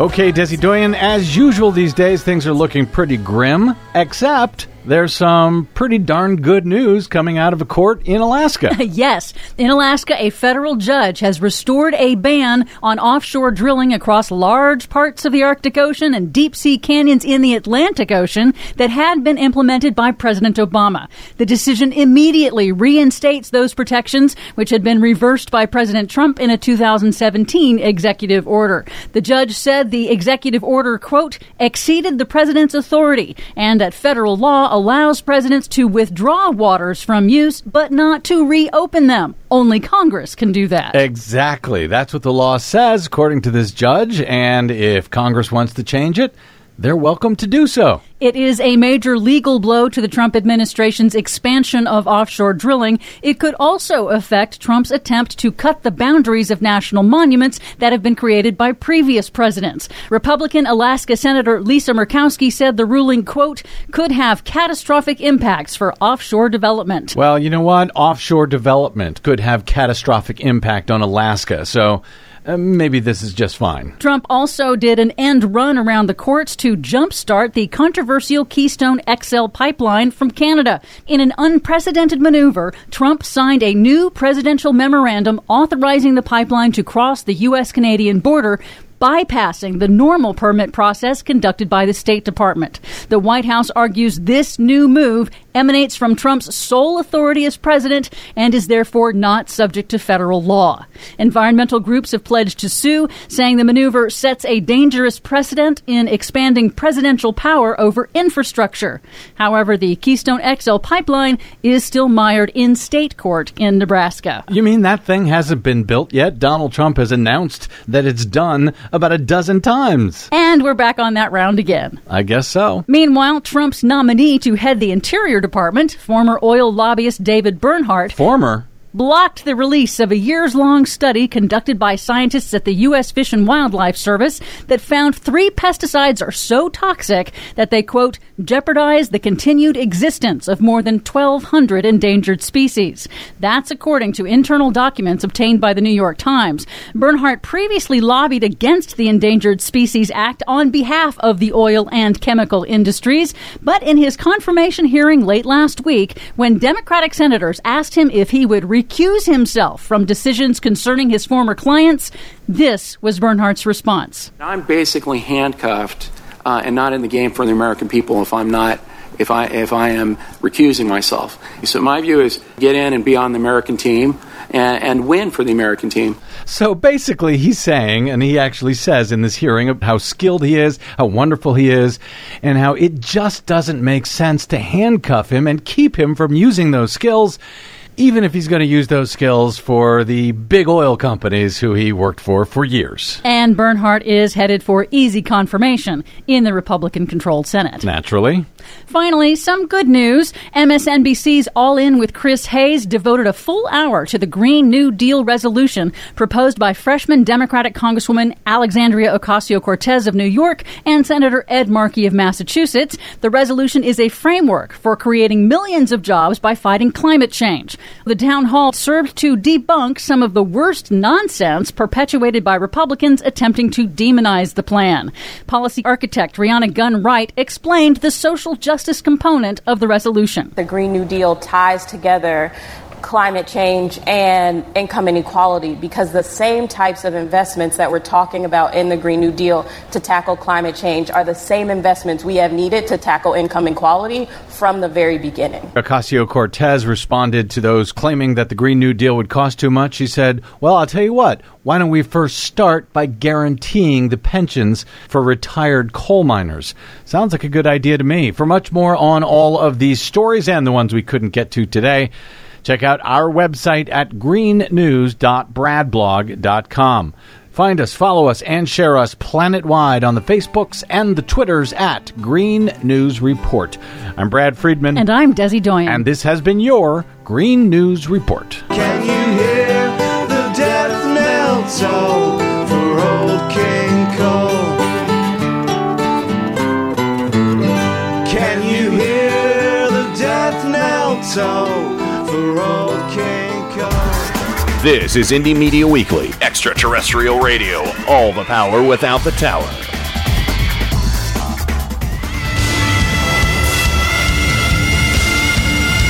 This is Kenny Pick on Turn Up the Night. I've loved you from the first time I heard your voice. You use your tongue prettier than a $20 whore. You're like a word genius, and everything I say, you twist it around and make me look dumb. I like the way he talks. Mm-hmm. Do you really think that people don't know the things that I say? At IndieMediaWeekly.com. He even talks honky. Get out of my house! That's right. Talking to you, boss lady. Anyway, I've said too much. Welcome back to the program. Rain from Four Freedoms blog, Washington, D.C. I think you'll be proud of me tonight. Oh, I'm always proud of you. On my beverage choice this evening, I just finished my last couple, bought some over the weekend. I don't know what Bobber would think of this, if he thought it was a good beer or not. You'll have to ask him. But I've been a fan for many, many years of Sapporo premium beer, a Japanese beer. Oh, he drinks Sapporo when we go out for sushi. Sapporo it's a good beer. I do like it, but it's actually made in Canada. It's made in Ontario. But so it would be Sapporo, eh? Yeah, eh? So, support, eh? Support, eh?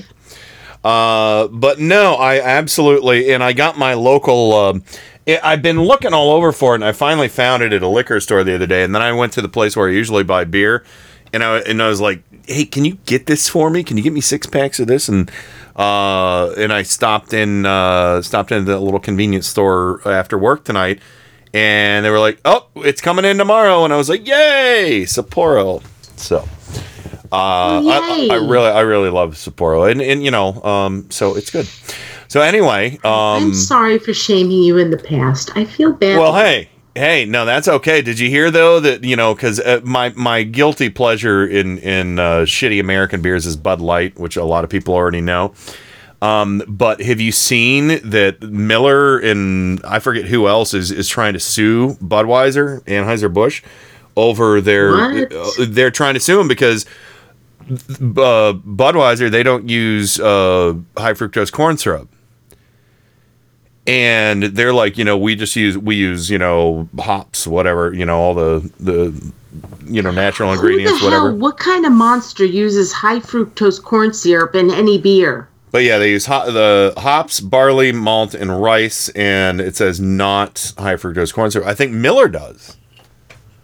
That is a crime against beer manity. So yeah. So there's actually a big legal thing. I don't know if it's been out there in the news quite a bit. I didn't know that. Yeah. Look, so we'll talk about that after, and we can talk about this hour. on Friday. But no beer uses sugar.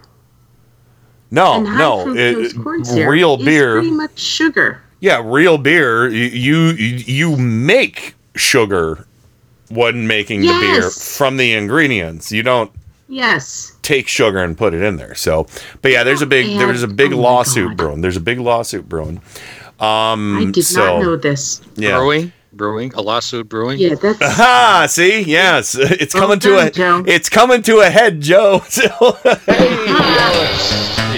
Oh man, it's really fermenting. I mean, fomenting. Anyway, here we go. Save that story for Friday. All right, Joe Sand. Yeah, that's right. Yeah, we'll talk about that. We'll do some research and get the Braumeister, and then we can say hello, Bob, and go from there. I think you're up Schlitz Creek without a. Up. See, there you go. He's here all night, everybody. And of course, Joe Santos of Scranton, Pennsylvania, the Electric City. Are you ready to do some name calling? And good news, Trojan Rabbit is going to call in shortly. Well, then I'll have to make this fast. All right. Well, here you go. Okay.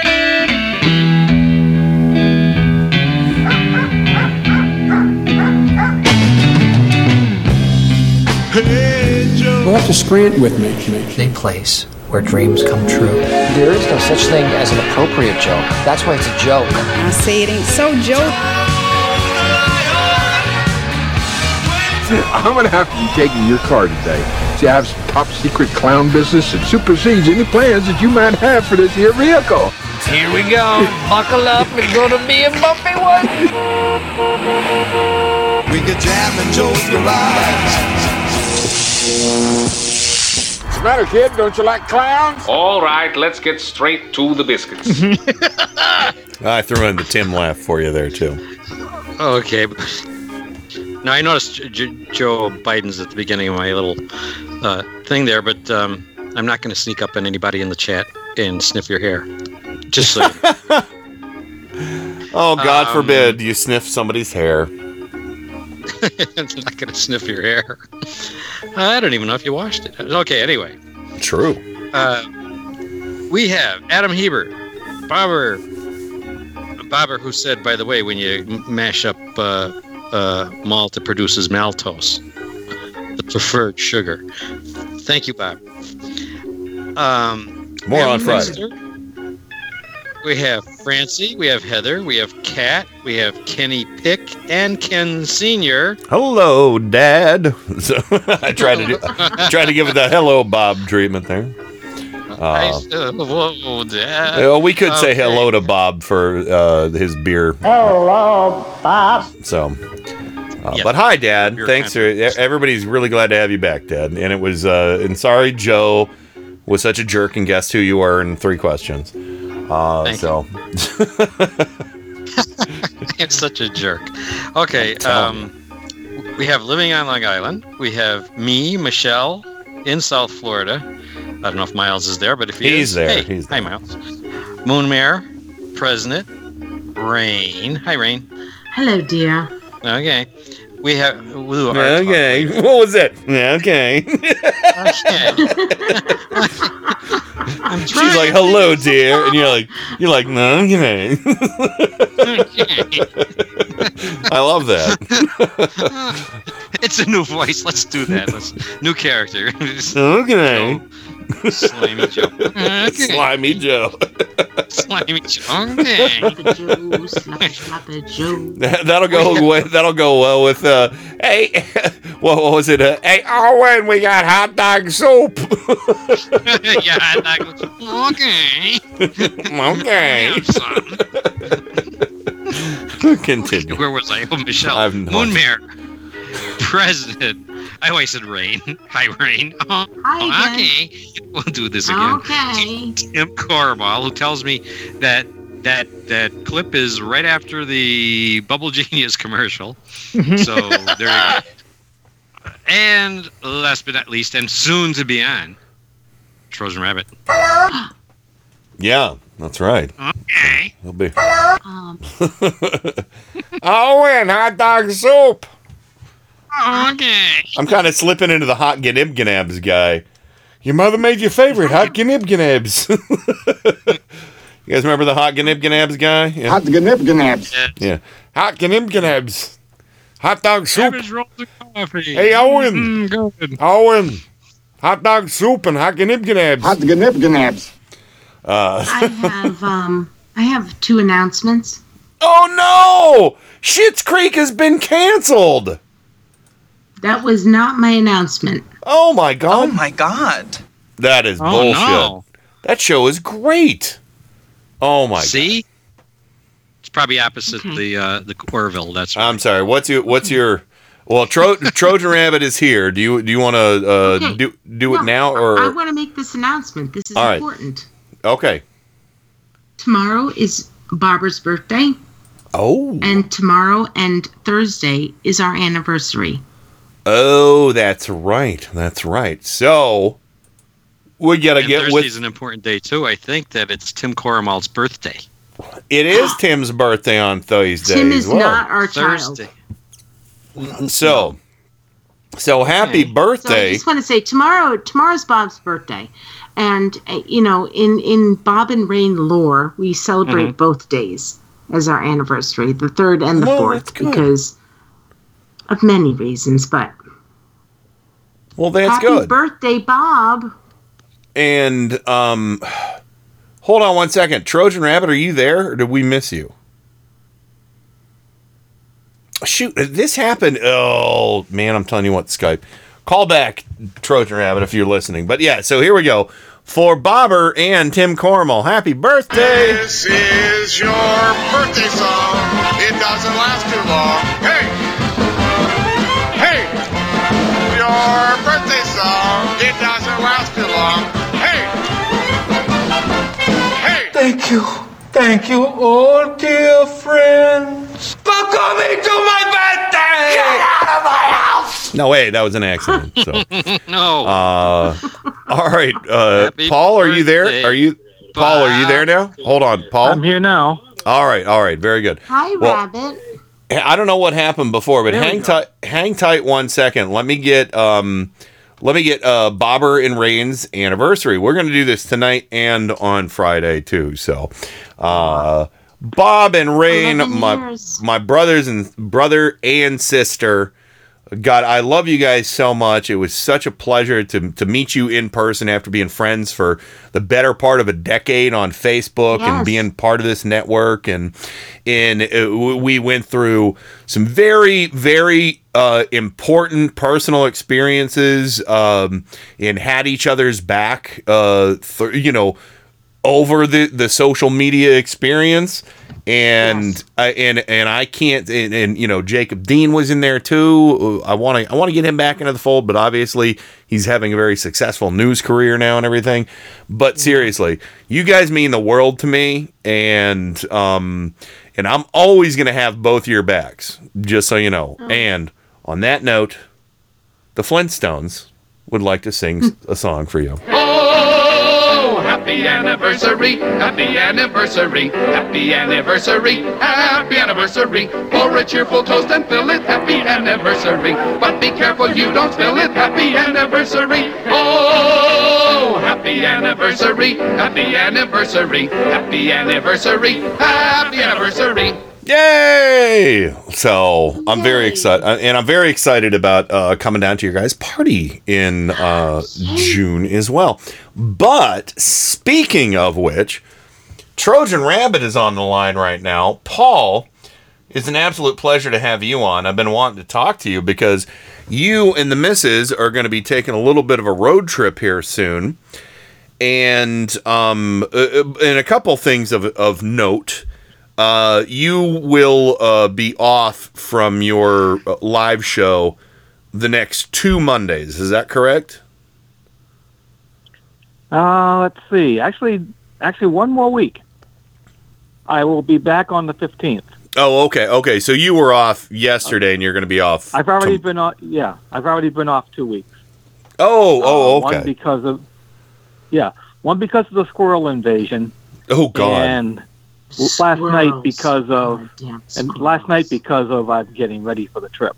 Gotcha. But so we might put something on. Although if you just want to go with autopilot, feel free. To do that.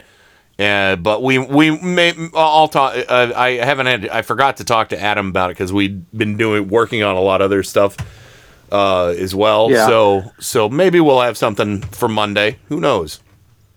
Yeah, I'll leave it open for you guys. Because last week I just replayed the week before show, the one for the drummer that just passed. My memory's shot. What? No. The drummer passed? Yeah, one of the major session drummers. I'm sorry. Cal Blaine. Oh, okay. Oh, did you? Oh, hey, did you also hear Scott Walker? Not the former governor of Wisconsin. Scott Walker from the Walker Brothers recently passed. Did you hear that? I didn't hear that one. Yeah. Are you familiar? Scott, the Walker Brothers, you know I don't know if you're familiar with the intro I used for The Night Show. I'm sorry, The Night Show. That's the intro to a song that the Walker Brothers did, I believe, in the early 70s, called The Electrician. Okay. And the Walker Brothers also did that really morose cover of Sun Ain't Gonna Shine Anymore. Okay, yeah. And so, but yeah, Scott Walker also had a pretty successful solo career too. Very, very moody, almost, gothic before there was gothic, Yeah. And but he just passed away, which is really sad. So maybe I'll put together a show for Monday and do some Scott Walker Brothers related stuff on your show. So okay, yeah, like I said, I'm leaving it open because I pulled down the autopilot. So okay, whatever you want to do with it is fine. All right, well, tell all your Farkers I'll be there. I'll be there. I promise you. Yeah. Tell your Farkers to jump on over, and I'll have something for them.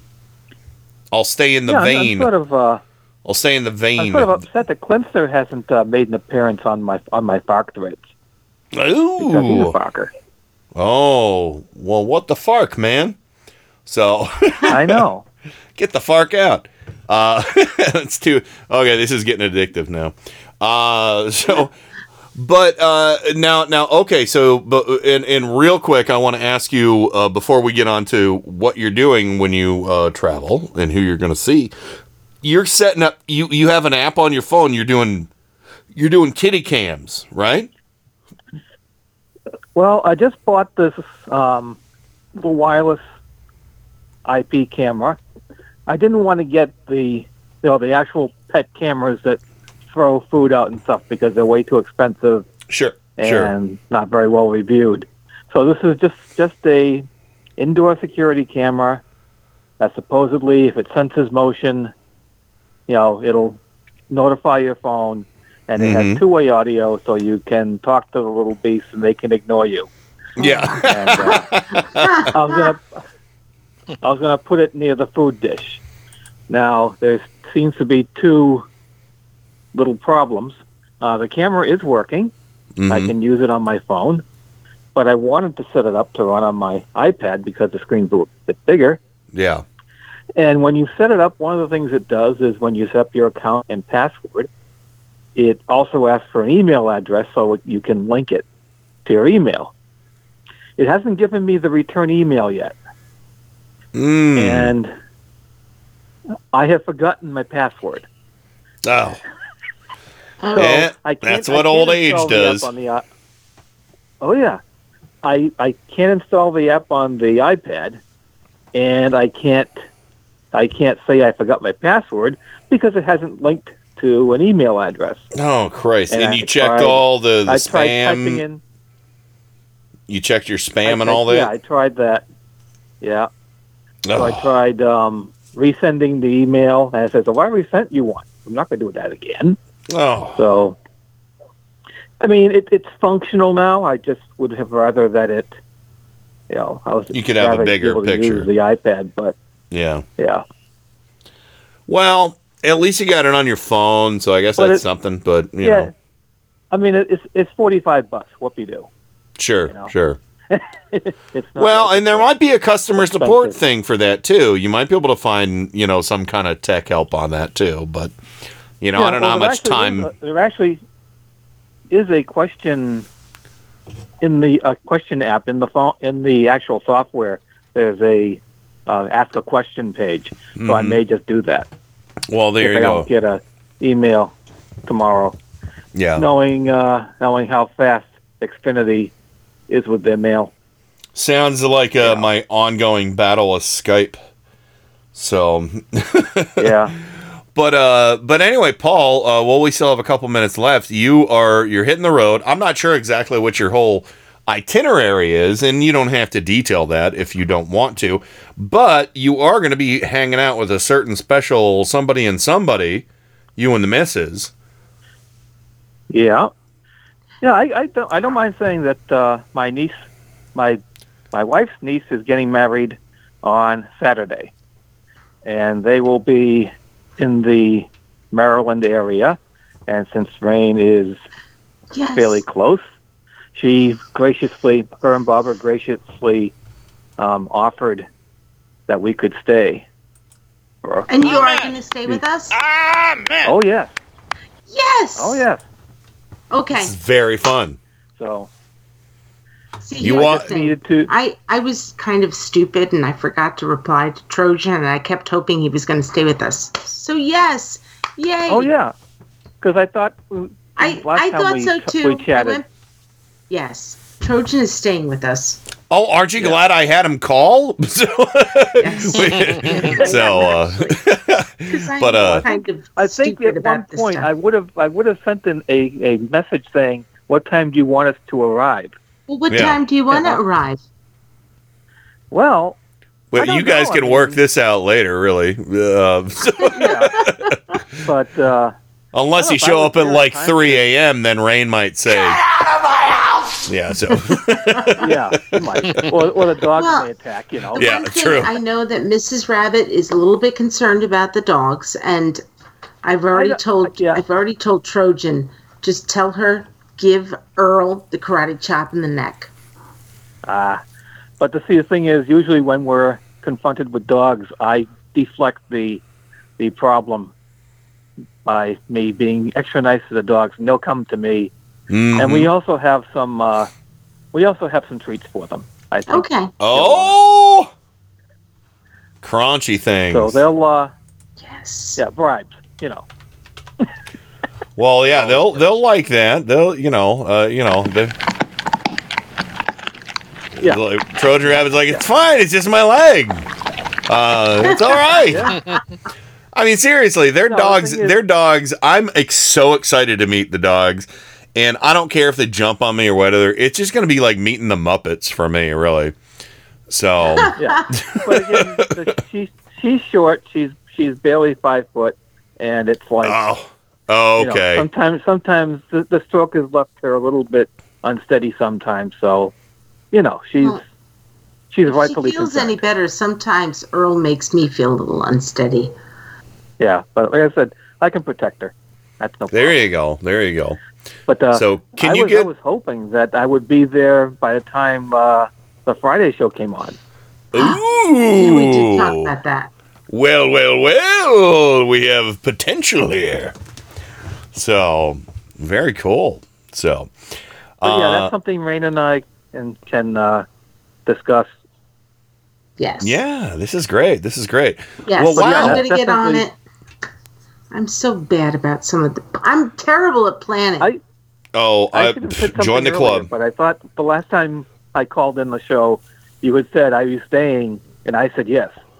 So It's no worries. We got to work. confirmed. I'm very glad. I'm very glad that I had you call in because I just wanted to talk to you about the kitty monitors and the you guys visiting and of course what was going on for your show next week. But hey, no worries. We got a little bit more accomplished. Look at that. yeah. So And when I do come back on the 15th, I guess you can figure out what the theme of the show would be, being April 15th. Taxes.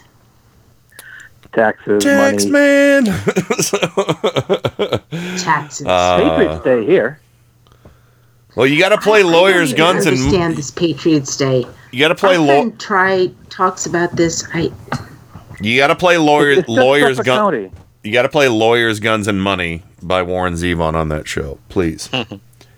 Yes. So, I'll make a note of that. all right. All right. Well, Paul, Trojan Rabbit, please listen every Monday, even when he's not in town. And yeah, I'm gonna do your show this Monday. So tell your Farkers I'll be there, 8 to 10 p.m. Eastern, right here on Indie Media Weekly. I'm gonna do the theme. The theme for the show is trying to do Trojan Rabbit proud. That's what the theme is. Okay. So Because I've gotten numerous comments about what's the music that plays before the show.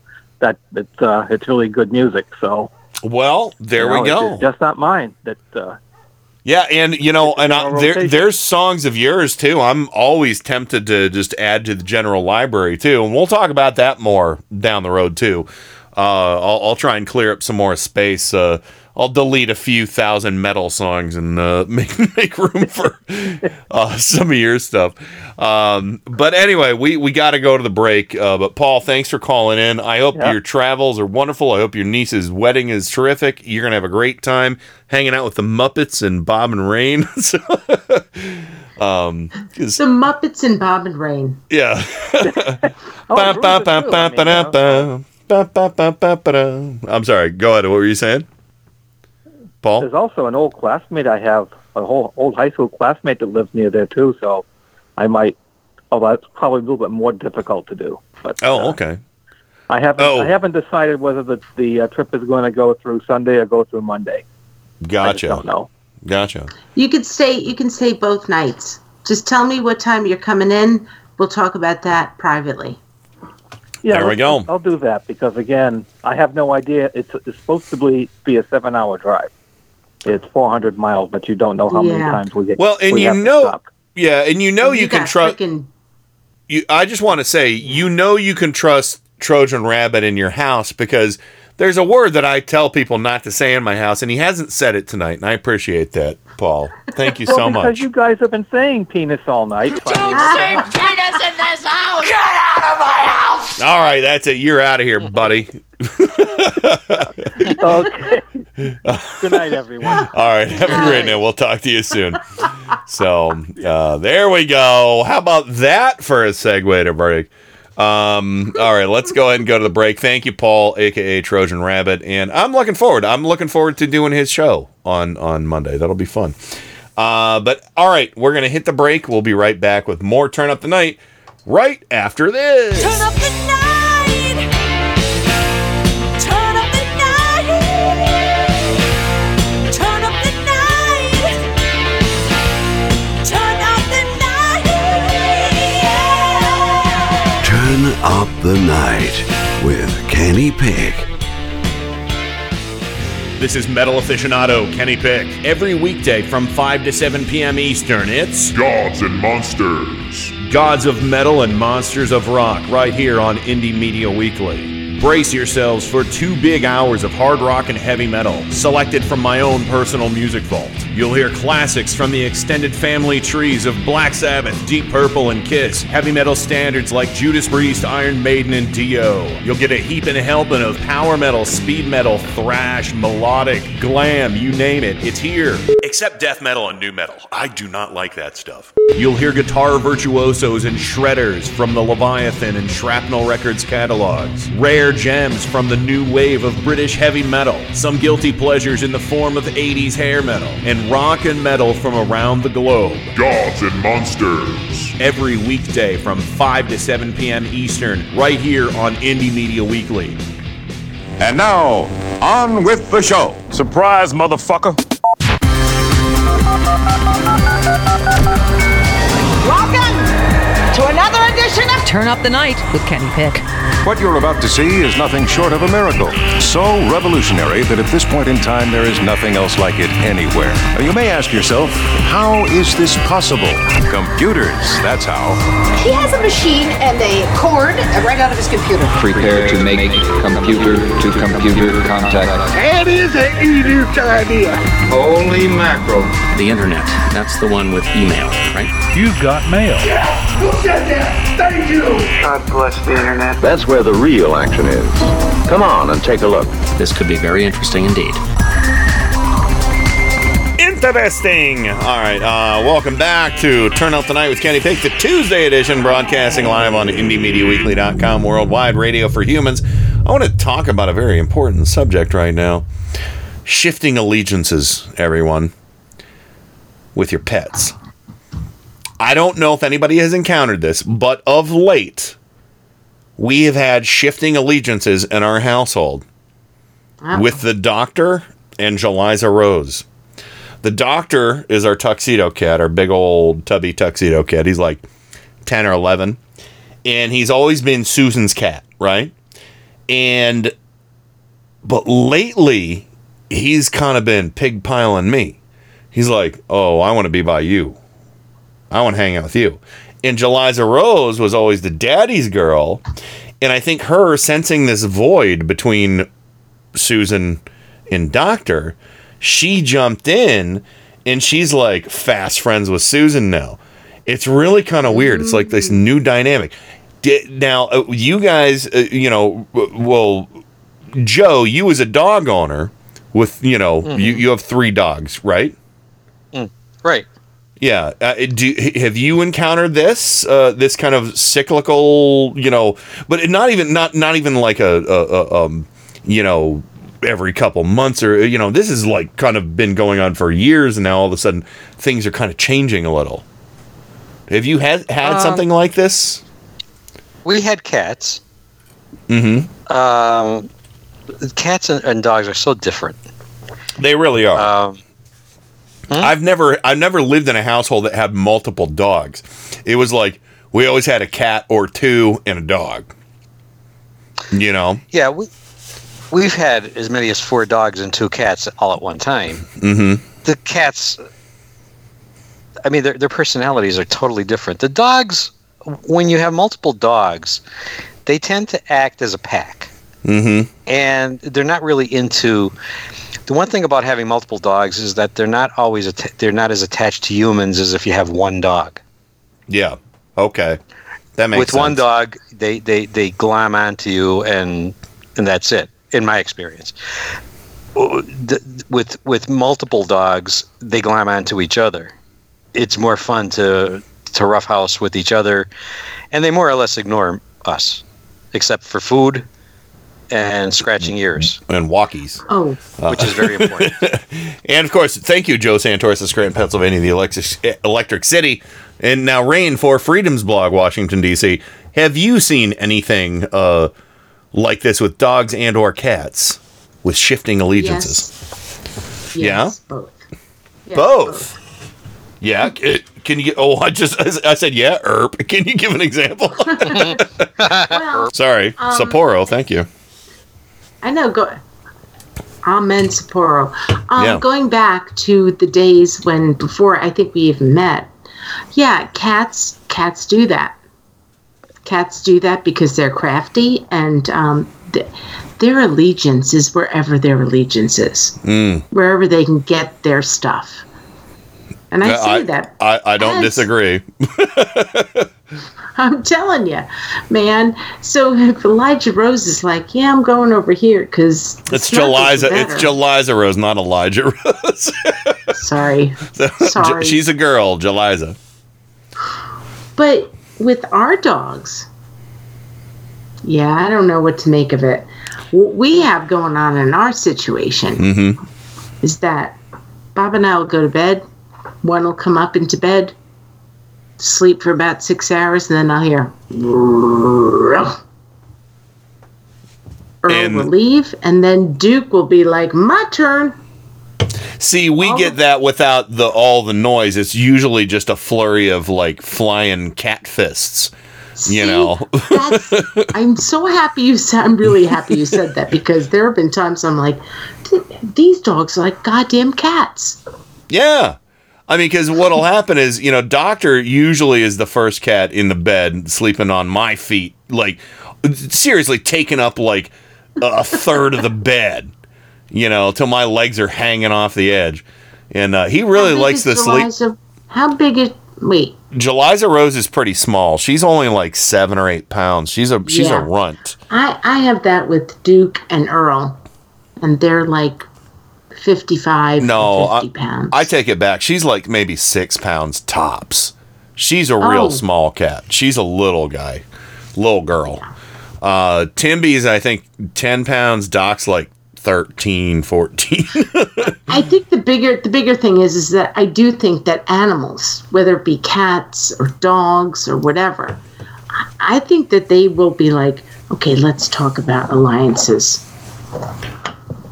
They do. I think they do alliances. Let's switch. Who's the one that's going to care for me more? Which makes us humans be like, I used to care for you more. I still care for you. Why do you care for that one more? What is... I love you all so much. I love you all. Well, all right. I just wanted to throw that out there real quick before we got back to the audio. I know I threw Joe's. I'm sorry, Joe.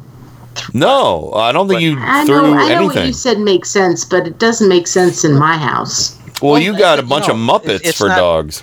Yeah, it's not a universal thing. I'm going on. I mean, I've had a lot of dogs, and in a lot of combinations, and each group acted differently. Yeah. But this group, in particular, I find dogs in general, but this group are more into each other than they are to us. Yeah, mine will kill each other. They'll take a bitch out. Oh, well, yeah, mine will. When it comes to getting into bed, I mean, that's the thing. No, well, it's like a free for all if they come into the bedroom. I mean, it's like 3 collies jumping on the bed. Do you let them into your bedroom? 3 collies walk into a bedroom. You do. Yeah. Really? Sure. Oh my God! So you have a king size bed?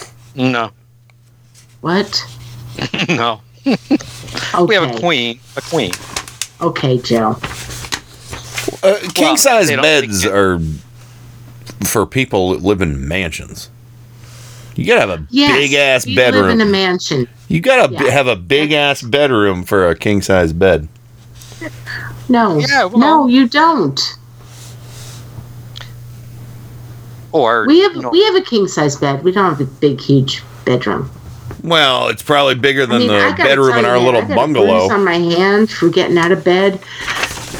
clanging my hand on the doorknob. Oh, no, it's not that big. We have a double because we live in this tiny bungalow with a very small bedroom, so we couldn't go much bigger than that, or we wouldn't be able to get our bed set in there. Anyway, then it's good that you have cats and not 3 dogs the size of Muppets. English setters or collies. They're like Mr. Snuffleupagus dogs. So we used to have 3 dogs and a cat in our bedroom all at one time. Oh, I have a cat. We have a cat still. Yeah, I know And you boy, do. let me tell you something about Bruiser. Doctor. She is mean. Not mean like I'm going to cut you. She is mean where we'll be in the middle of the night sleeping and she's like, now I'm going to jump over you. And oops, I jumped on your bladder. Yep, that happens. Tim does that every once in a while. If we don't feed him sufficiently at night, it'll happen. Yes. But anyway, all right, we're going to have to get rolling on because I got a bunch of audio we haven't gotten to, but it's just fun. We've talked about some interesting topics and some poignant stuff as well. I want to play. What do I want to play? This is, we're going to stick with the positive audio. We're going to start with the positive audio. All the issues going on with security clearance with Jagos like Jared Kushner, that little criminal. Today there was a hearing on the Trump cult and security clearance in Congress, and Representative Alexandria Ocasio-Cortez had a little something to say about how willy-nilly they've been with just, and you get a clearance, and you get a clearance, and you get a clearance. I thought this was pretty powerful. I thought you guys would all appreciate this. So here you go. Every day that we go on without getting to the bottom of this matter is a day that we are putting hundreds, if not potentially thousands of Americans at risk. I mean, really, what is next? Putting nuclear codes in Instagram DMs? Damn! This is ridiculous. We need to get to the bottom of this. And in order to do that, we have to issue subpoenas because people in this administration are not cooperating. And every day that there is an insecure line of communication that could be leaked, that could be hacked, that could be screenshotted without our proper channels is a day that we are putting our national security at risk. So the reason why we have to conduct and have these accommodations is because we are a committee that is committed to protecting whistleblowers. And I do have to commend the ranking member and to see the coordination between the ranking member and the chair in a commitment to whistleblowers, not just in respecting them, but in protecting them, is really admirable and important. And I wanted to note that because this is what protecting whistleblowers looks like. When they need a certain accommodation because they fear retaliation, we have to make accommodations. This committee in particular, as the Oversight Committee in the House of Representatives, we have a unique responsibility to protect those that have the courage to come out and say when something is wrong, regardless of the administration. Even in prior administrations, it doesn't matter the party. When something is going wrong in government, when there is overreach, when there is an abuse or a misconduct of process, we have an obligation to see and investigate it out. And so it is so serious, especially as a New Yorker, especially as anyone who cares about the security of what happens on American soil. Every day that we have an insecure line of communication, we have a responsibility to investigate it and to make sure that we get to the bottom of it. So I just needed to put that note in, and I yield it. All right, amen to that. Amen. And of course, nuclear codes on Instagram. Okay, now watch this. I'm just going to break the wrist and walk away. Break the wrist, walk away. Jeez.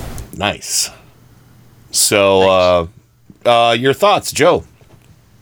It's just amazing to me that it gets worse and worse with Trump, and they have no sense of irony at all. An entire campaign in 2016 was run on lock her up because emails. Mm-hmm. And the emails, the main thing about the emails was the security risk. She put the country, at risk with her emails. Yeah. And now we have this crap where we hand out like jelly beans. We're handing out security clearances when professionals are saying no, these people shouldn't have security clearances. And then those rotten offspring of his lie about it. Yeah. Oh, Daddy had nothing to do with it. The president had the president had nothing to do with it. Trump had nothing to do with it. I love how they won't even say my father or my father-in-law when it comes to Jared and Ivanka. Yeah, Javanka. Fuck you. You're it's a family of grifters. That's all they are. Oh yeah, fucking family of grifters. But it's just the irony that lock her up.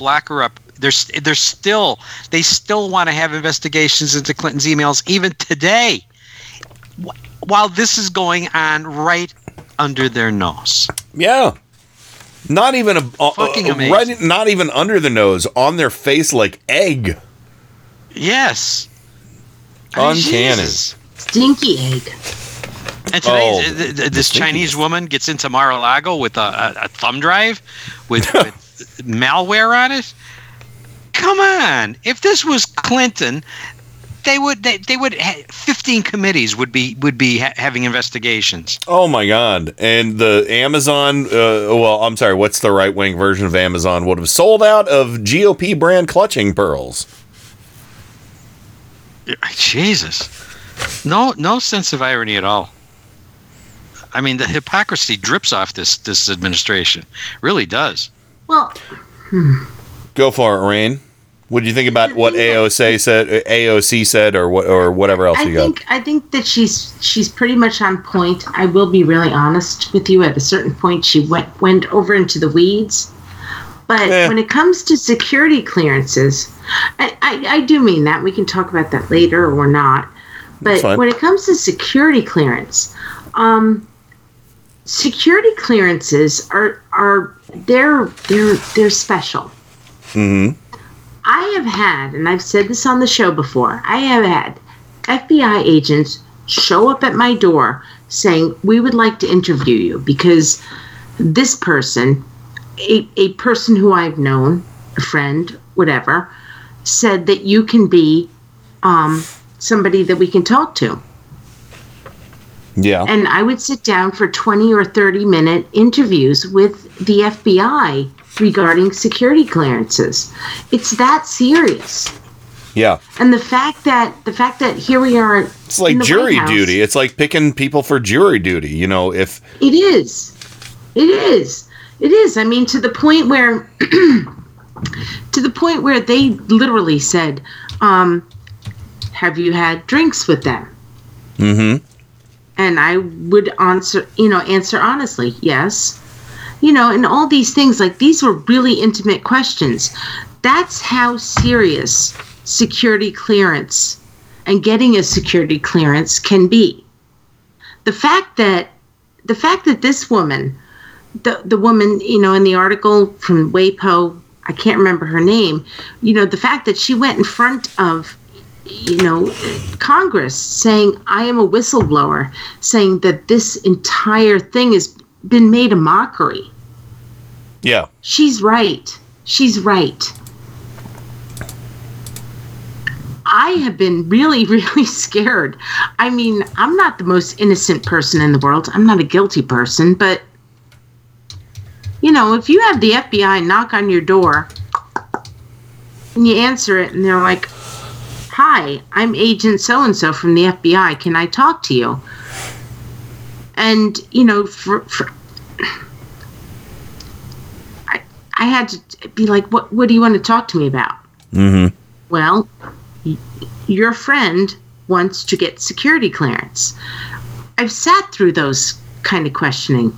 The fact that her name was Trisha Newbold, by the way. Thank you. I mean, she's amazing to me. The fact that she went before Congress today and said, I was the one who turned down these security clearances. I was blown away by it. Because security clearances should be taken seriously. And the people who are involved with making sure that other people get that clearance. People like me, I'm just a citizen. Mm-hmm. I'm not perfect, but I'm just a citizen who tells the truth. And I tell the truth because the people who I am friends with are good people. Yeah. The fact that Jared Kushner got security clearance and his wife got security clearance without people like me telling the truth makes me kind of sick. Yeah. I hope that makes sense. Yeah. No. It totally makes sense. And by the way, hats off to Trisha Newbold for returning to work too.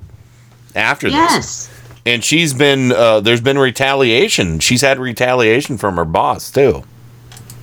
I mean, I just think that what's happening in the White House right now is diminishing the fact that people who need security clearance, whether it be low level, high level, or super high level, it's been diminished.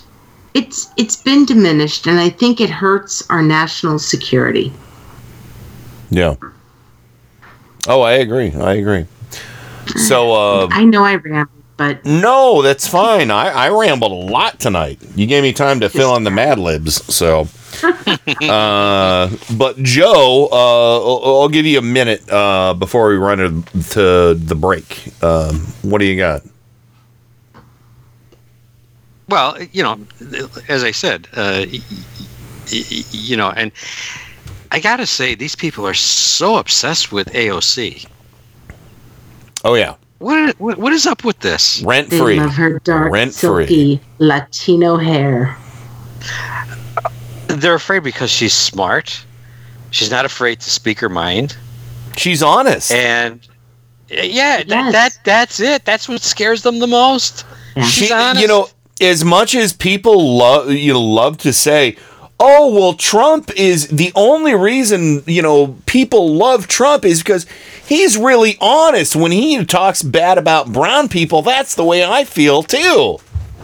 Right. Now you have a brown person. Now you have a brown person who is honest about all the fuckery that's been going on with the white-dominated patriarchal setup we have right now in the real swamp.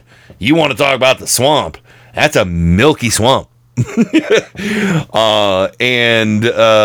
She starts to bring up what's going on, and these people are again, their little pea brains are popping all over. Even just tonight, Tucker Carlson said something about that she's worse than a televangelist.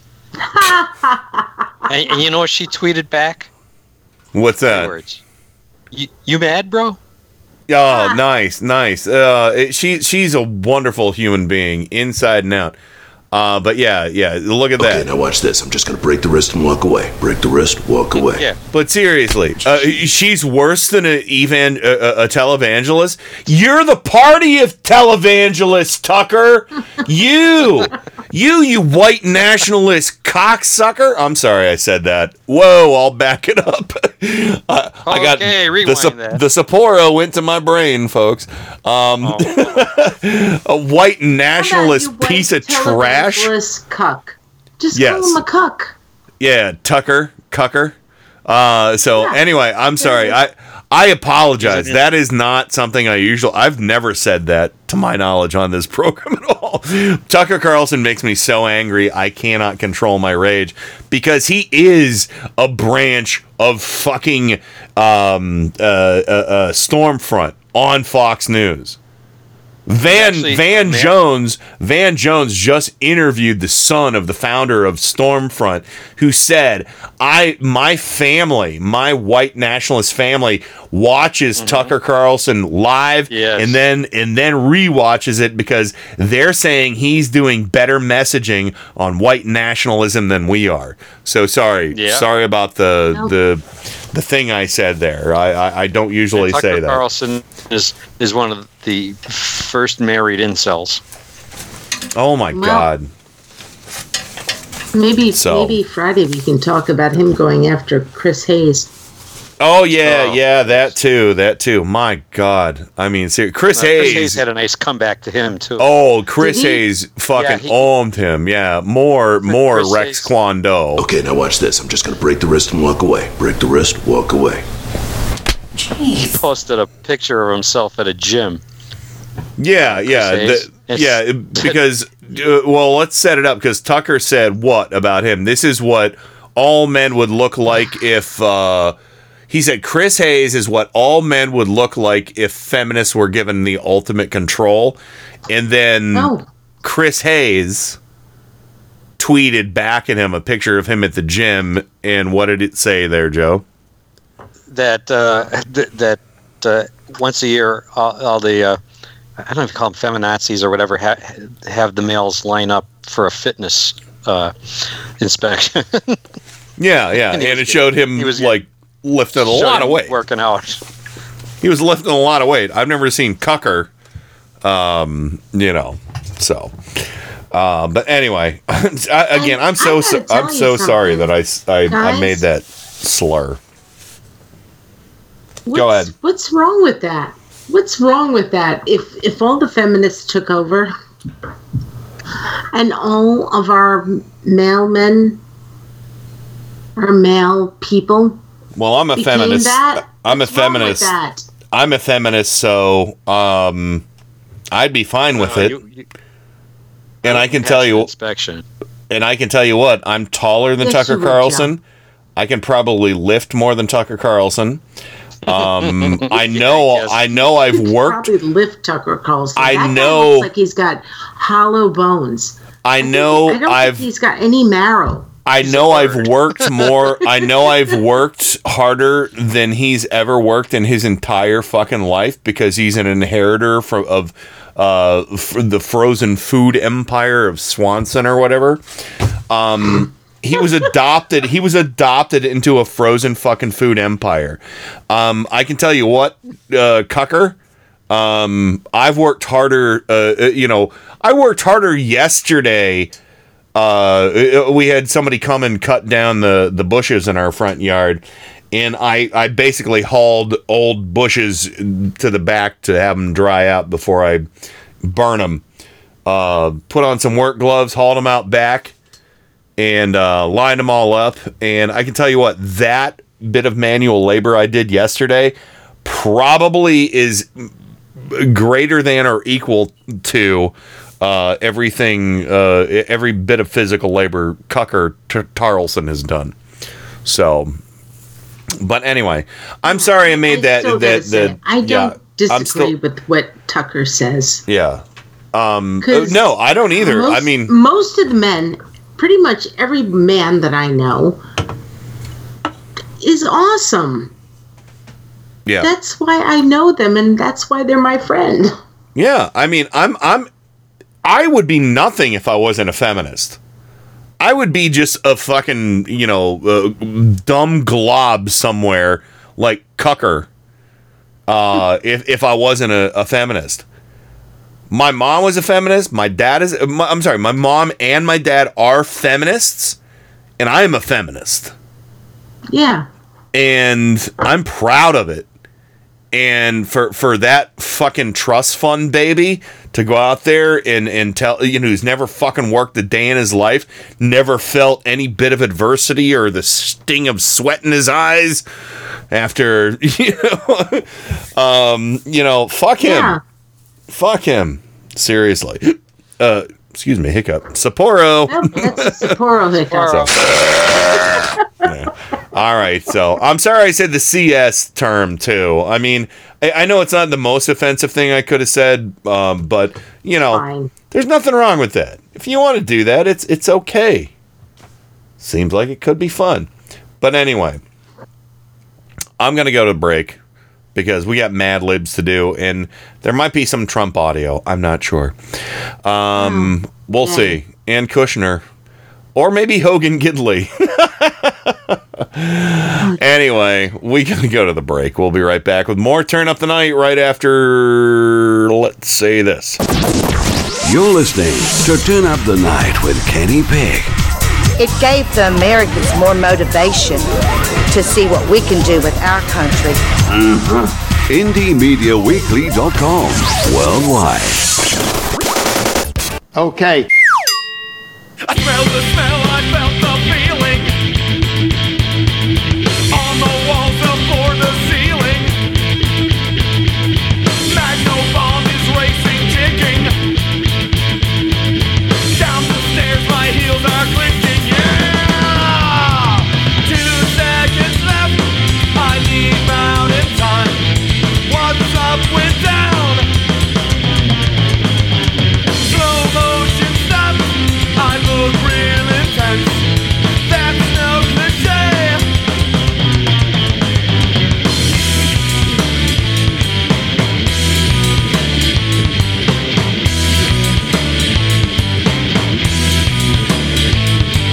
Road is wet, my tires are squealing. Round the curves, my lights are beaming. Turbo tank is arming, firing. Windows down and time's expiring, yeah! 2 seconds left, I leave out in time. What's up with down? Slow motion stops, I look real intense. That's no cliche.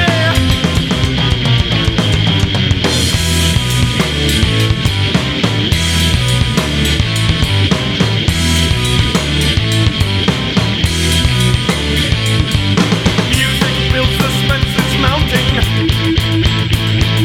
The bad guy laughs, my heart is pounding. Nuclear rays active glowing. To be continued and they're showing, yeah! 2 seconds left, I leave out in time. What's up with down? Slow motion stops, I look real intense. That's no cliche, no!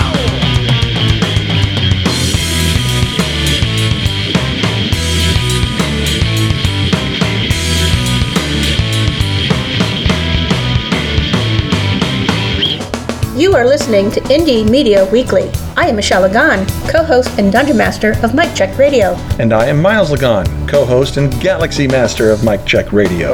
You know, a Galaxy Master is just a glorified Dungeon Master, except for you play with laser swords. They're called lightsabers? Anyways, tune in every Saturday from 7 to 10 p.m. Eastern To hear host Adam Hebert and us discuss politics and nerd stuff. Indie Media Weekly. All the power without the tower. Hey, I'm Rick Beatty. And I'm Nick Sadler. And I am Jody Hamilton. We are From the Bunker. So we do a 1-hour weekly podcast. Where we get to speak our mind about stuff from a liberal perspective. We will be on Indie Media Weekly Saturdays at 5 p.m. Eastern. And we are so excited. If you don't have any right-wing friends, you'll feel at home with us. From the Bunker. With Jody Hamilton. Nick Sadler. And Richard Beatty. On Indie Media Weekly Saturdays at 5 p.m. Eastern. Hi, I'm Tim Cormall, host of The Tim Cormall Show.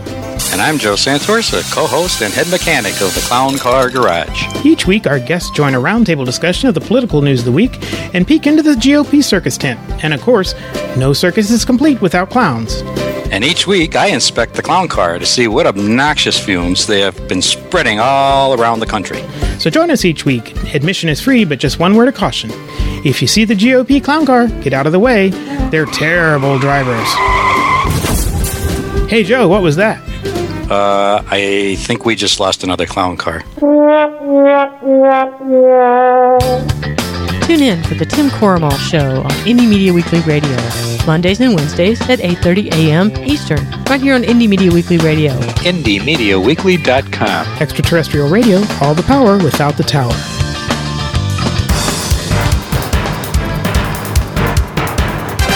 Turn Up the Night with Kenny Pick. Where is it that you're from? Cleveland. Cleveland. Lake Erie. Erie. What was once the mistake by the lake is now the roar by the shore. I'm rapidly becoming a big underground success in this town. Cleveland has taken its honored place in the building of America. Thank you, Cleveland! Thank you, Cleveland. Thank you, Washington, D.C. And thank you, Scranton, Pennsylvania. And also thank you, the imaginary state of Jefferson. Welcome back. So, it's a callback, folks. It's a callback. I think I've settled on from the last bit of audio we have. I want to play because this is a story that isn't talked about enough. And I did a little bit of research today, and I've tried to keep up on this as much as possible. But today, Hallie Jackson on MSNBC had John Hogan Gidley, aka Hogan Gidley. You know Hogan Gidley, who was all. Who was it? Oh my God, I forget who was it. Oh, Beto. He wanted to make sure that you knew Robert. Beto, it was his real name, and even Hogan Gidley's name it's John Hogan Gidley or something like that.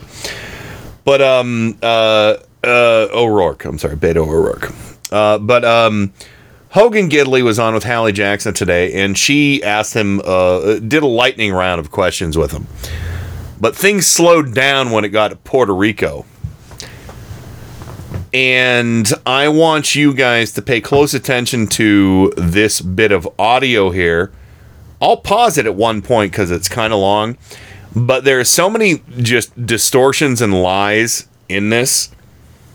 It's really disgusting. We need to remember this going into 2020.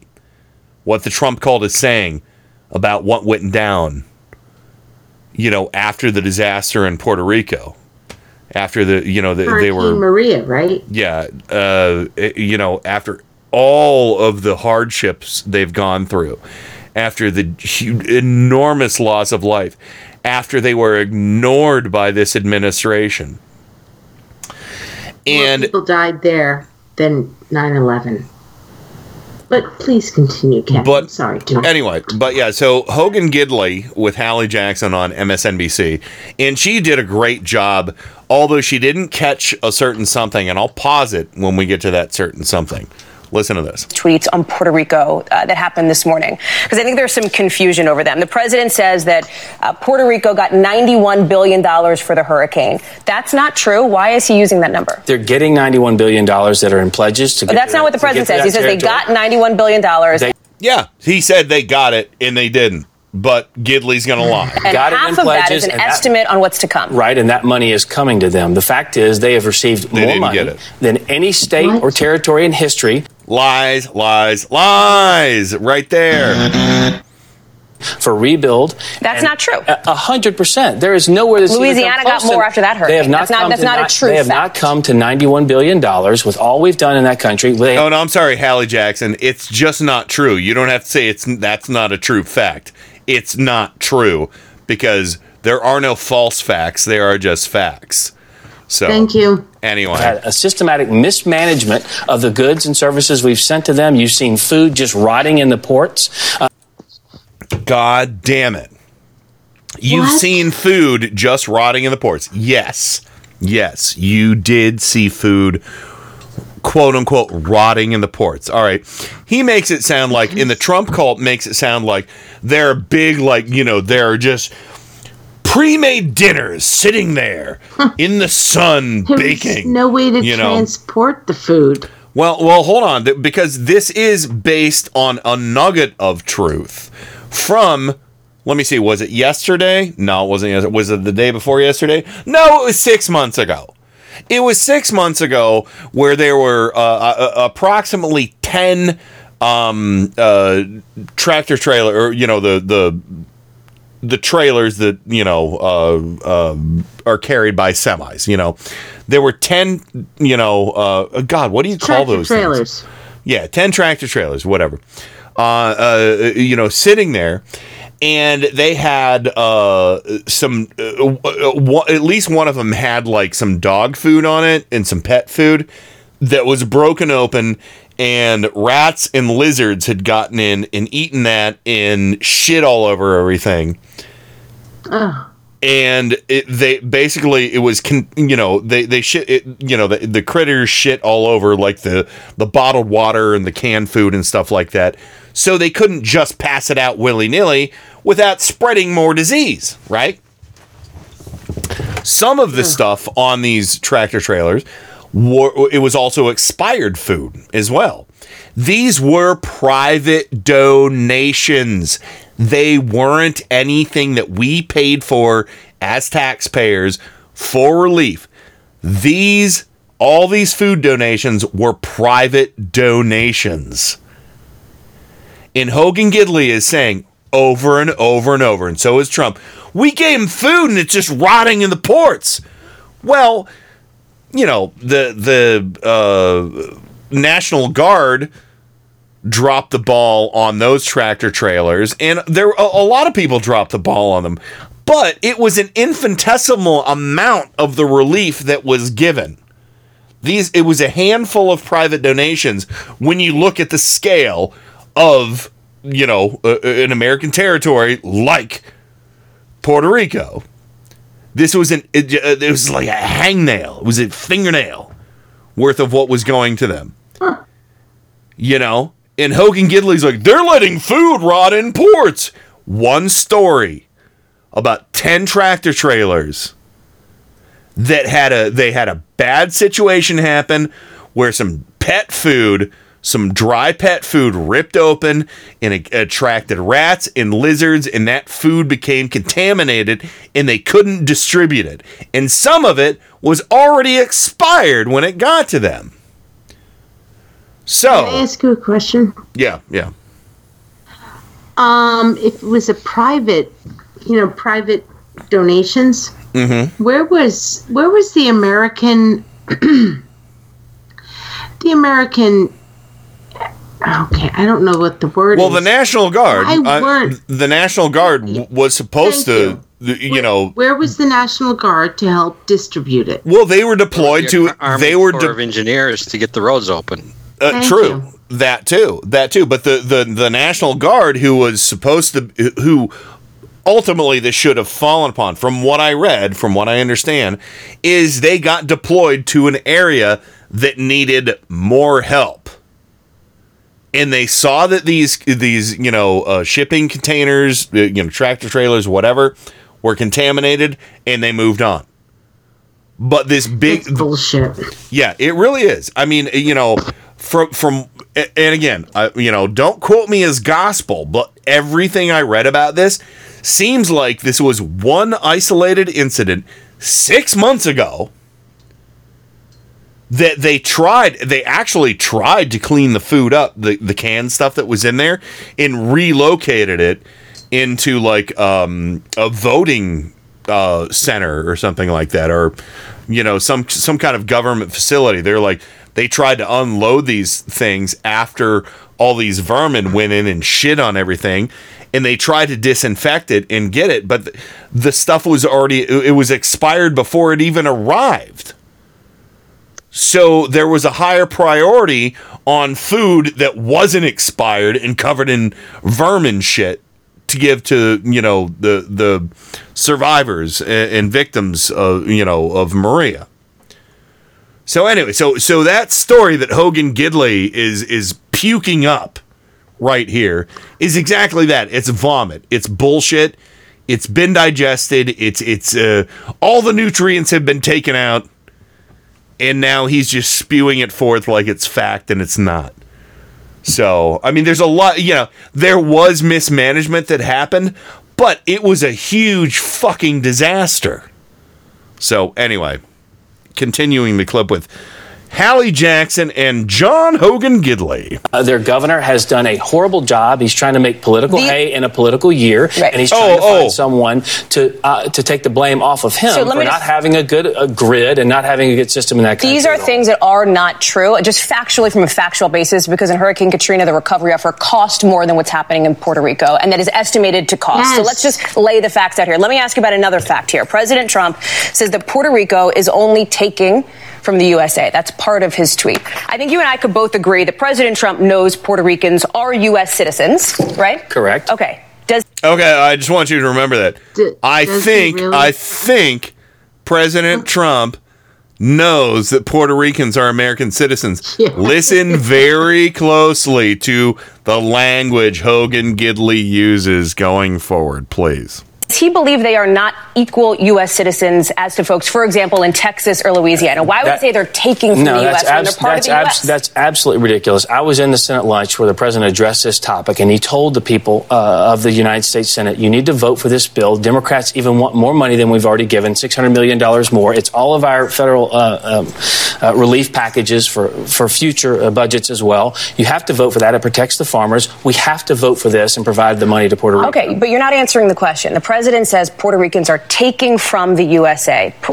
Puerto Rico is part of the United States. People who live in Puerto Rico are U.S. citizens. You're rolling your eyes, and I don't know why you're rolling your eyes, because there's a lot of confusion over why the president would say this and what he understands and how he views the people of Puerto Rico. That's ridiculous. He's actually already traveled to Puerto Rico after this horrific hurricane. He was there. And then threw some paper towels. Bad things about Puerto Rico ever since he returned. He gave them a lot of money. They have mismanaged and misused that money. It hurts their people. That's what he's upset about. The people of Puerto Rico don't think that it hurts them. They believe that they need to have this when there are food, goods, and services sitting in those ports and they're just rotting in the sun, that is a complete mismanagement at the government. Why hasn't the White House dispersed the money that Congress has allocated to help Puerto Rico? I'm sure we will. When?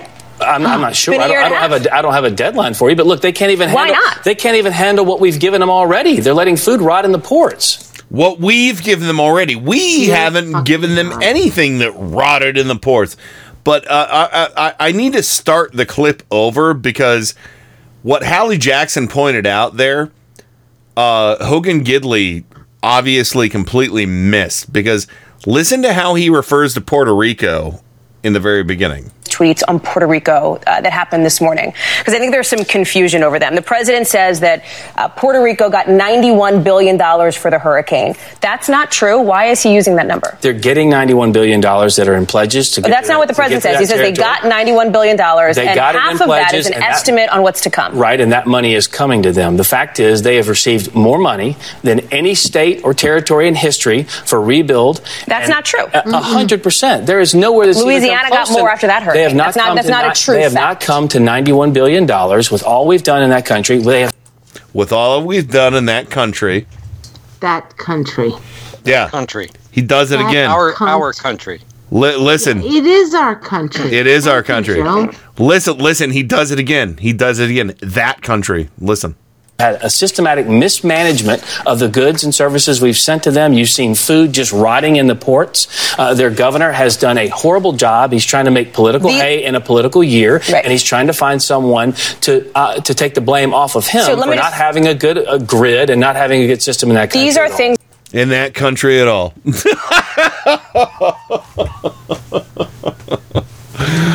Oh, hey Trump and Gidley. Hey Trump.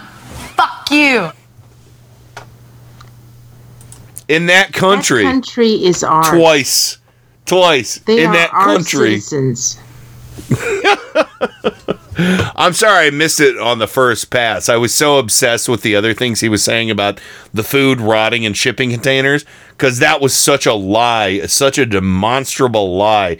One story from 6 months ago, and they're latching on to it like a fat kid on cake. Sorry, fat kids that like cake. Sorry, cake. Yeah. So, anyway, we're getting to the top Puerto of the... Rico is our country. It is our country. It is our country. Yeah. But you wouldn't know it under this administration. It's just more scary brown people. More scary brown people. Right, Joe? I do too. And you know, they're different. Should build a wall. Oh, there's a deep ocean there. Build a deep ocean wall. Wet. Yeah, it's wet and deep, surrounded by water. Put up some dinghy wall. Put up a dinghy wall. A wall made of dinghies. Dinghies. So, hey, Owen, hot dog soup. Okay. All right. Anything else to add to the Hogan Gidley, Hallie Jackson interaction there before we get to Mad Libs? No, you said it right. Fuck you. Yeah. Fuck Hogan Gidley. Hogan Gidley. All right, here we go. Mad Libs, folks. I'm as mad as hell, and I'm not gonna take this anymore. This is madness. Don't get mad, get Mad Libs. Oh, God bless Mad Libs. All right, here we go. Rain, I need a part of the body, please. Oh, belly button. All right, Joe, I need an adverb, please. I knew it. I knew an adverb was coming. Lightly. I like that. Okay. Rain, a verb ending in ing.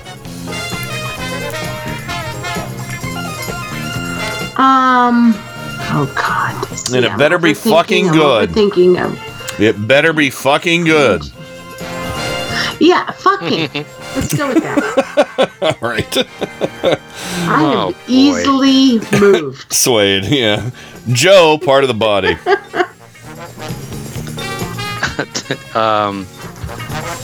What's your tailbone?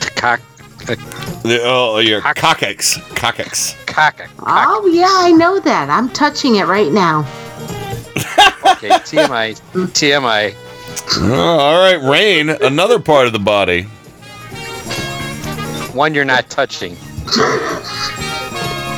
My elbow. Okay. All right. Okay.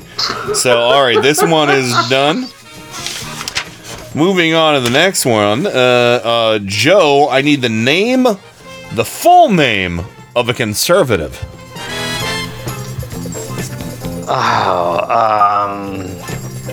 William F. Buckley Jr. Oh, wow. Oh, well done, sir. And Rain, I need a verb. Don't fuck this up. Oh, God damn it. I hate kidding. Verbs. I know that's right? Yeah, it is an action word, so I said fuck, so there are other things you can think of that are along those lines. Be more, okay. Oh, screw it. Wiggle? Oh, yeah. That's good. Wiggle is good. There, wiggle. All right. See, you're getting it. All right, Joe. Joe, plural noun.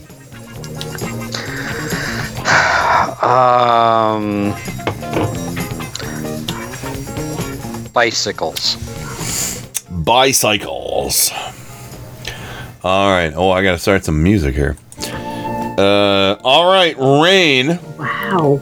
The name of a conservative. The name of a conservative. William S. Buckley. No. Senior. No. William F. Buckley Jr. But whatever. I just want to do the senior of the Buckley. Come on. How many different conservatives have we talked about tonight? With all the failing news sites and God damn it. So you guys are basically saying no, I'm rejected. Okay. Yeah. Well, there was no William F. Buckley Sr.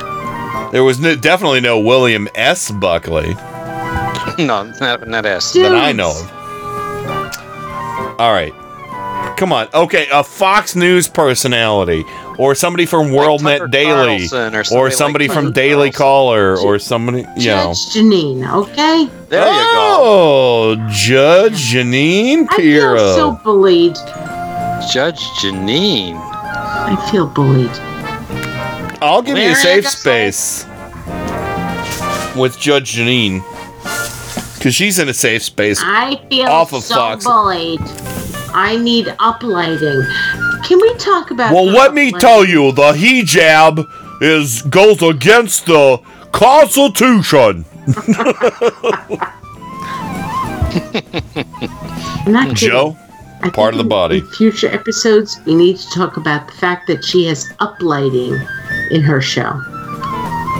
Why wouldn't anybody have uplighting on a Fox News program, Rain? Are you against the Constitution? Who are you? I'm Judge Janine Pirro. I am very annoying and speak very succinctly. Alright, I'm gonna tell you something. I don't think that you are very good at Judge Janine. No, I might need to pinch my nose, but that's alright. Yeah.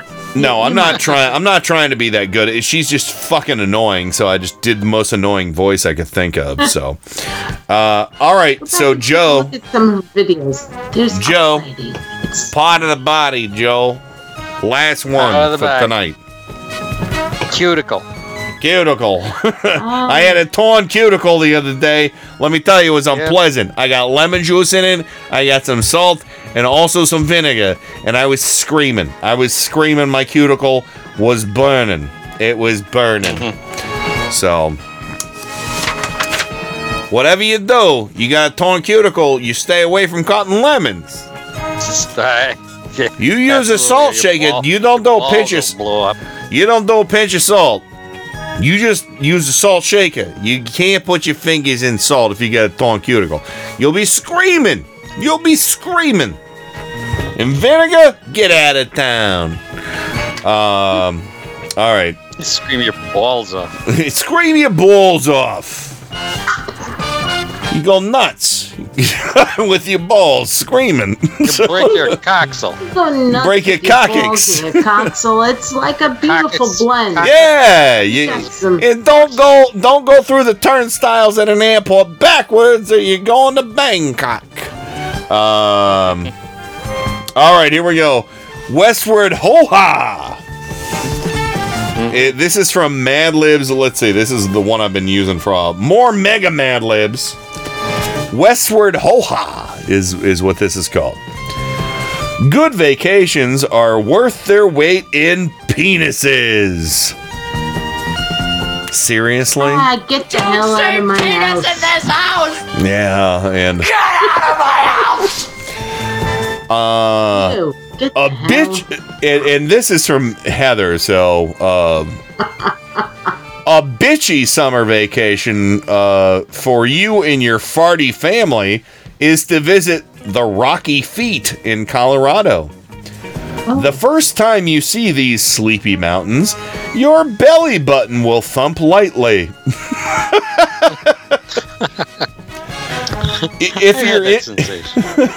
If you're into camping, fishing, or fucking, visit Arizona's Grand Canyon and enjoy a land of screwy landscapes and rich, stupid history. Sounds about right. Upon a Grand Canyon, that sounds could be fun. like something that the MAGA people would say. It might, yeah. Upon sight of this mile deep, magnificent 1.5 billion year old hangover, your coccyx will drop, and you won't be able to catch your dog. Well, that'll happen. Don't let your dog fall in the Grand Canyon. Yeah, take care of your coccyx, folks, and then you can catch your dog. Oh, God bless the dog. And then The dog has a longer coccyx. It probably does. Does. And then let's go back to this music.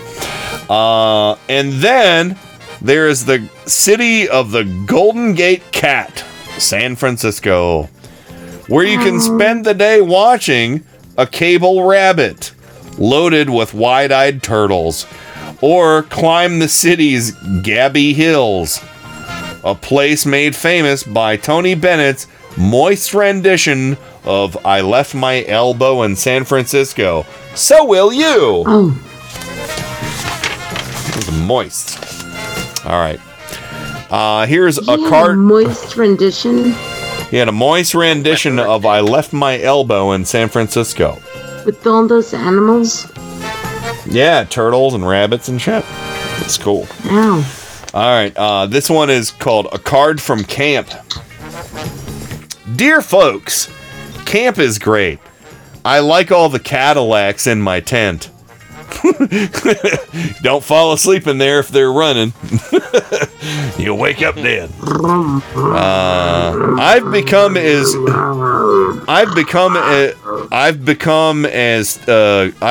as close as two lances in a pod with William F. Buckley Jr., who is a dressy personality and is never without a Volkswagen Bug.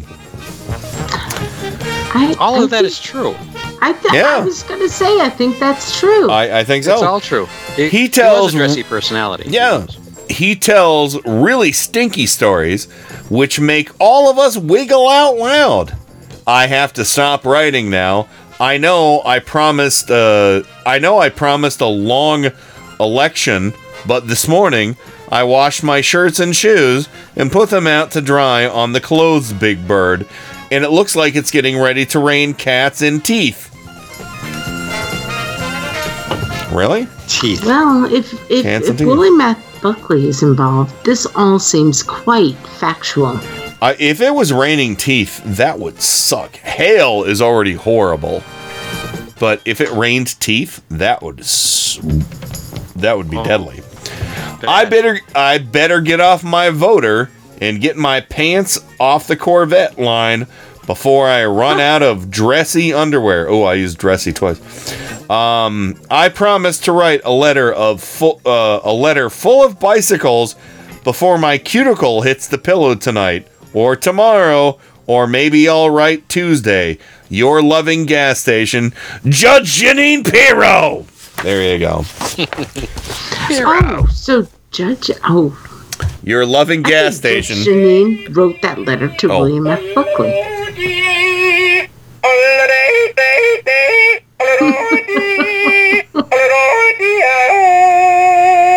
I accidentally put the Mad Lib away and I bumped the yodeling pickle. So anyway, that was fun. It was a fun, sexy time. It was yeah. What a fun, sexy time for you. Yeah. There we go. So anyway, let's go ahead and wrap things up right now. That was fun. Thank you everybody for helping with the Mad Libs. We're almost 10 minutes over. Let's try and wrap things up like decent folks. And then we can get to the Tim Carmel show, because I want to listen. I want to listen tonight for sure. I always want to listen. So, anywho, Rain, what do you have for a parting shot this evening? Nothing. You sure? Yeah. Are you sure you mean that? I am sure. Are you sure you mean that? Don't you want to say? I got nothing. So, do you want me? You want me to make something up? You want me to bring up some fake news? No, I got nothing. I'm just disgusted. Hey, what happened? And everything. Yeah. Is it too much? It's too much. It is a little bit too much. I want every single fucking Democratic committee. I want them to just bring subpoenas and bring those motherfucking evil people in front of them. Okay, now I'm done. Subpoenases! Don't say penises! Get out of my house! Yes. All right, Joe, what do you have to wrap up the show? Well, trends are global, right? Yeah. Are subpoenases? No, just trends. Okay. Well, don't say penis in this house! Get out of my house! Go ahead, Joe. However, a couple years ago, 2016 in June, the UK were taken over by a bunch of English Trumpers. Like penises, right? Yes, and they convinced people that they would be way better leaving the European Union and standing alone, because that would stop all these immigrants from coming into the UK and ruining their country. Yeah, right. That's true. Later that year, something happened in the United States that we won't go into. Well, there seems to be a backlash happening, and I'm telling everybody, watch closely. If you want to get a hint at what might be happening next year here, in our elections. Watch closely what's happening with the brilliant Brexit move in the UK. That's good advice. Because it's a fucking train wreck. It's a train wreck. It's a high-speed rail wreck. It is. And no one knows how to get out of it. And I predict that there's going to be another referendum ultimately. And they're going to undo what they did. Oh, because I agree. Oh, I hope you're right. There's a tremendous backlash going on in the UK. Every day there's a vote. Every day they vote down a plan. Yeah. And the Nigel Farages and the Boris Johnsons of the world are convinced that a hard Brexit, which means just leave and we can stand alone, just like Trump. Okay. Yeah. And they're only I can. Yeah. Right. Amen. So everyone watch what happens with Brexit, because it's the beginning of a worldwide trend backlash against the populism that screwed us in the first place 2 years ago. Yes. It's a backlash against. Get out of my house! All right. Right. Well, I left my sunglasses in there. Can I come back and get? Well, the point is Nigel Farage and Boris Johnson and company sold the people used fear, just like Trump, of migrants and everything, sell a bill of goods to the people of the UK to say that, you're going to be so much better off if we just stand alone and get out of this terrible European Union. And they had no plan. Yeah. They had no plan. Right. It doesn't even matter if they had no plan. The fact that they did this without no plan means to me personally they were just reactionary. And it was based in racism. Populism idea is bullshit, and that's why I feel like populism is how we ended up with Donald Trump. Build the wall, and maggots. Hitler, yes. Yeah. Oh, absolutely. So anyway, well, we gotta end things now. Good stuff. I appreciate that, Joe. I'm glad you brought that up, because that buyer's remorse on Brexit, it's gonna be like that here, but in spades, man. I mean, Trump. I didn't get to play the audio tonight. I have audio of Trump saying, I'm willing to tank the economy for my fucking wall. We'll play that on Friday. So, but anyway, that's it. We're going to wrap up the show right now. We'll see everybody on Friday right here on Indie Media Weekly, Radio for Humans. And be sure to check out all the other fine programs here as well. Go to IndieMediaWeekly.com for more details. That's it. Over and out. Rock and roll. God bless America. Time for go to bed.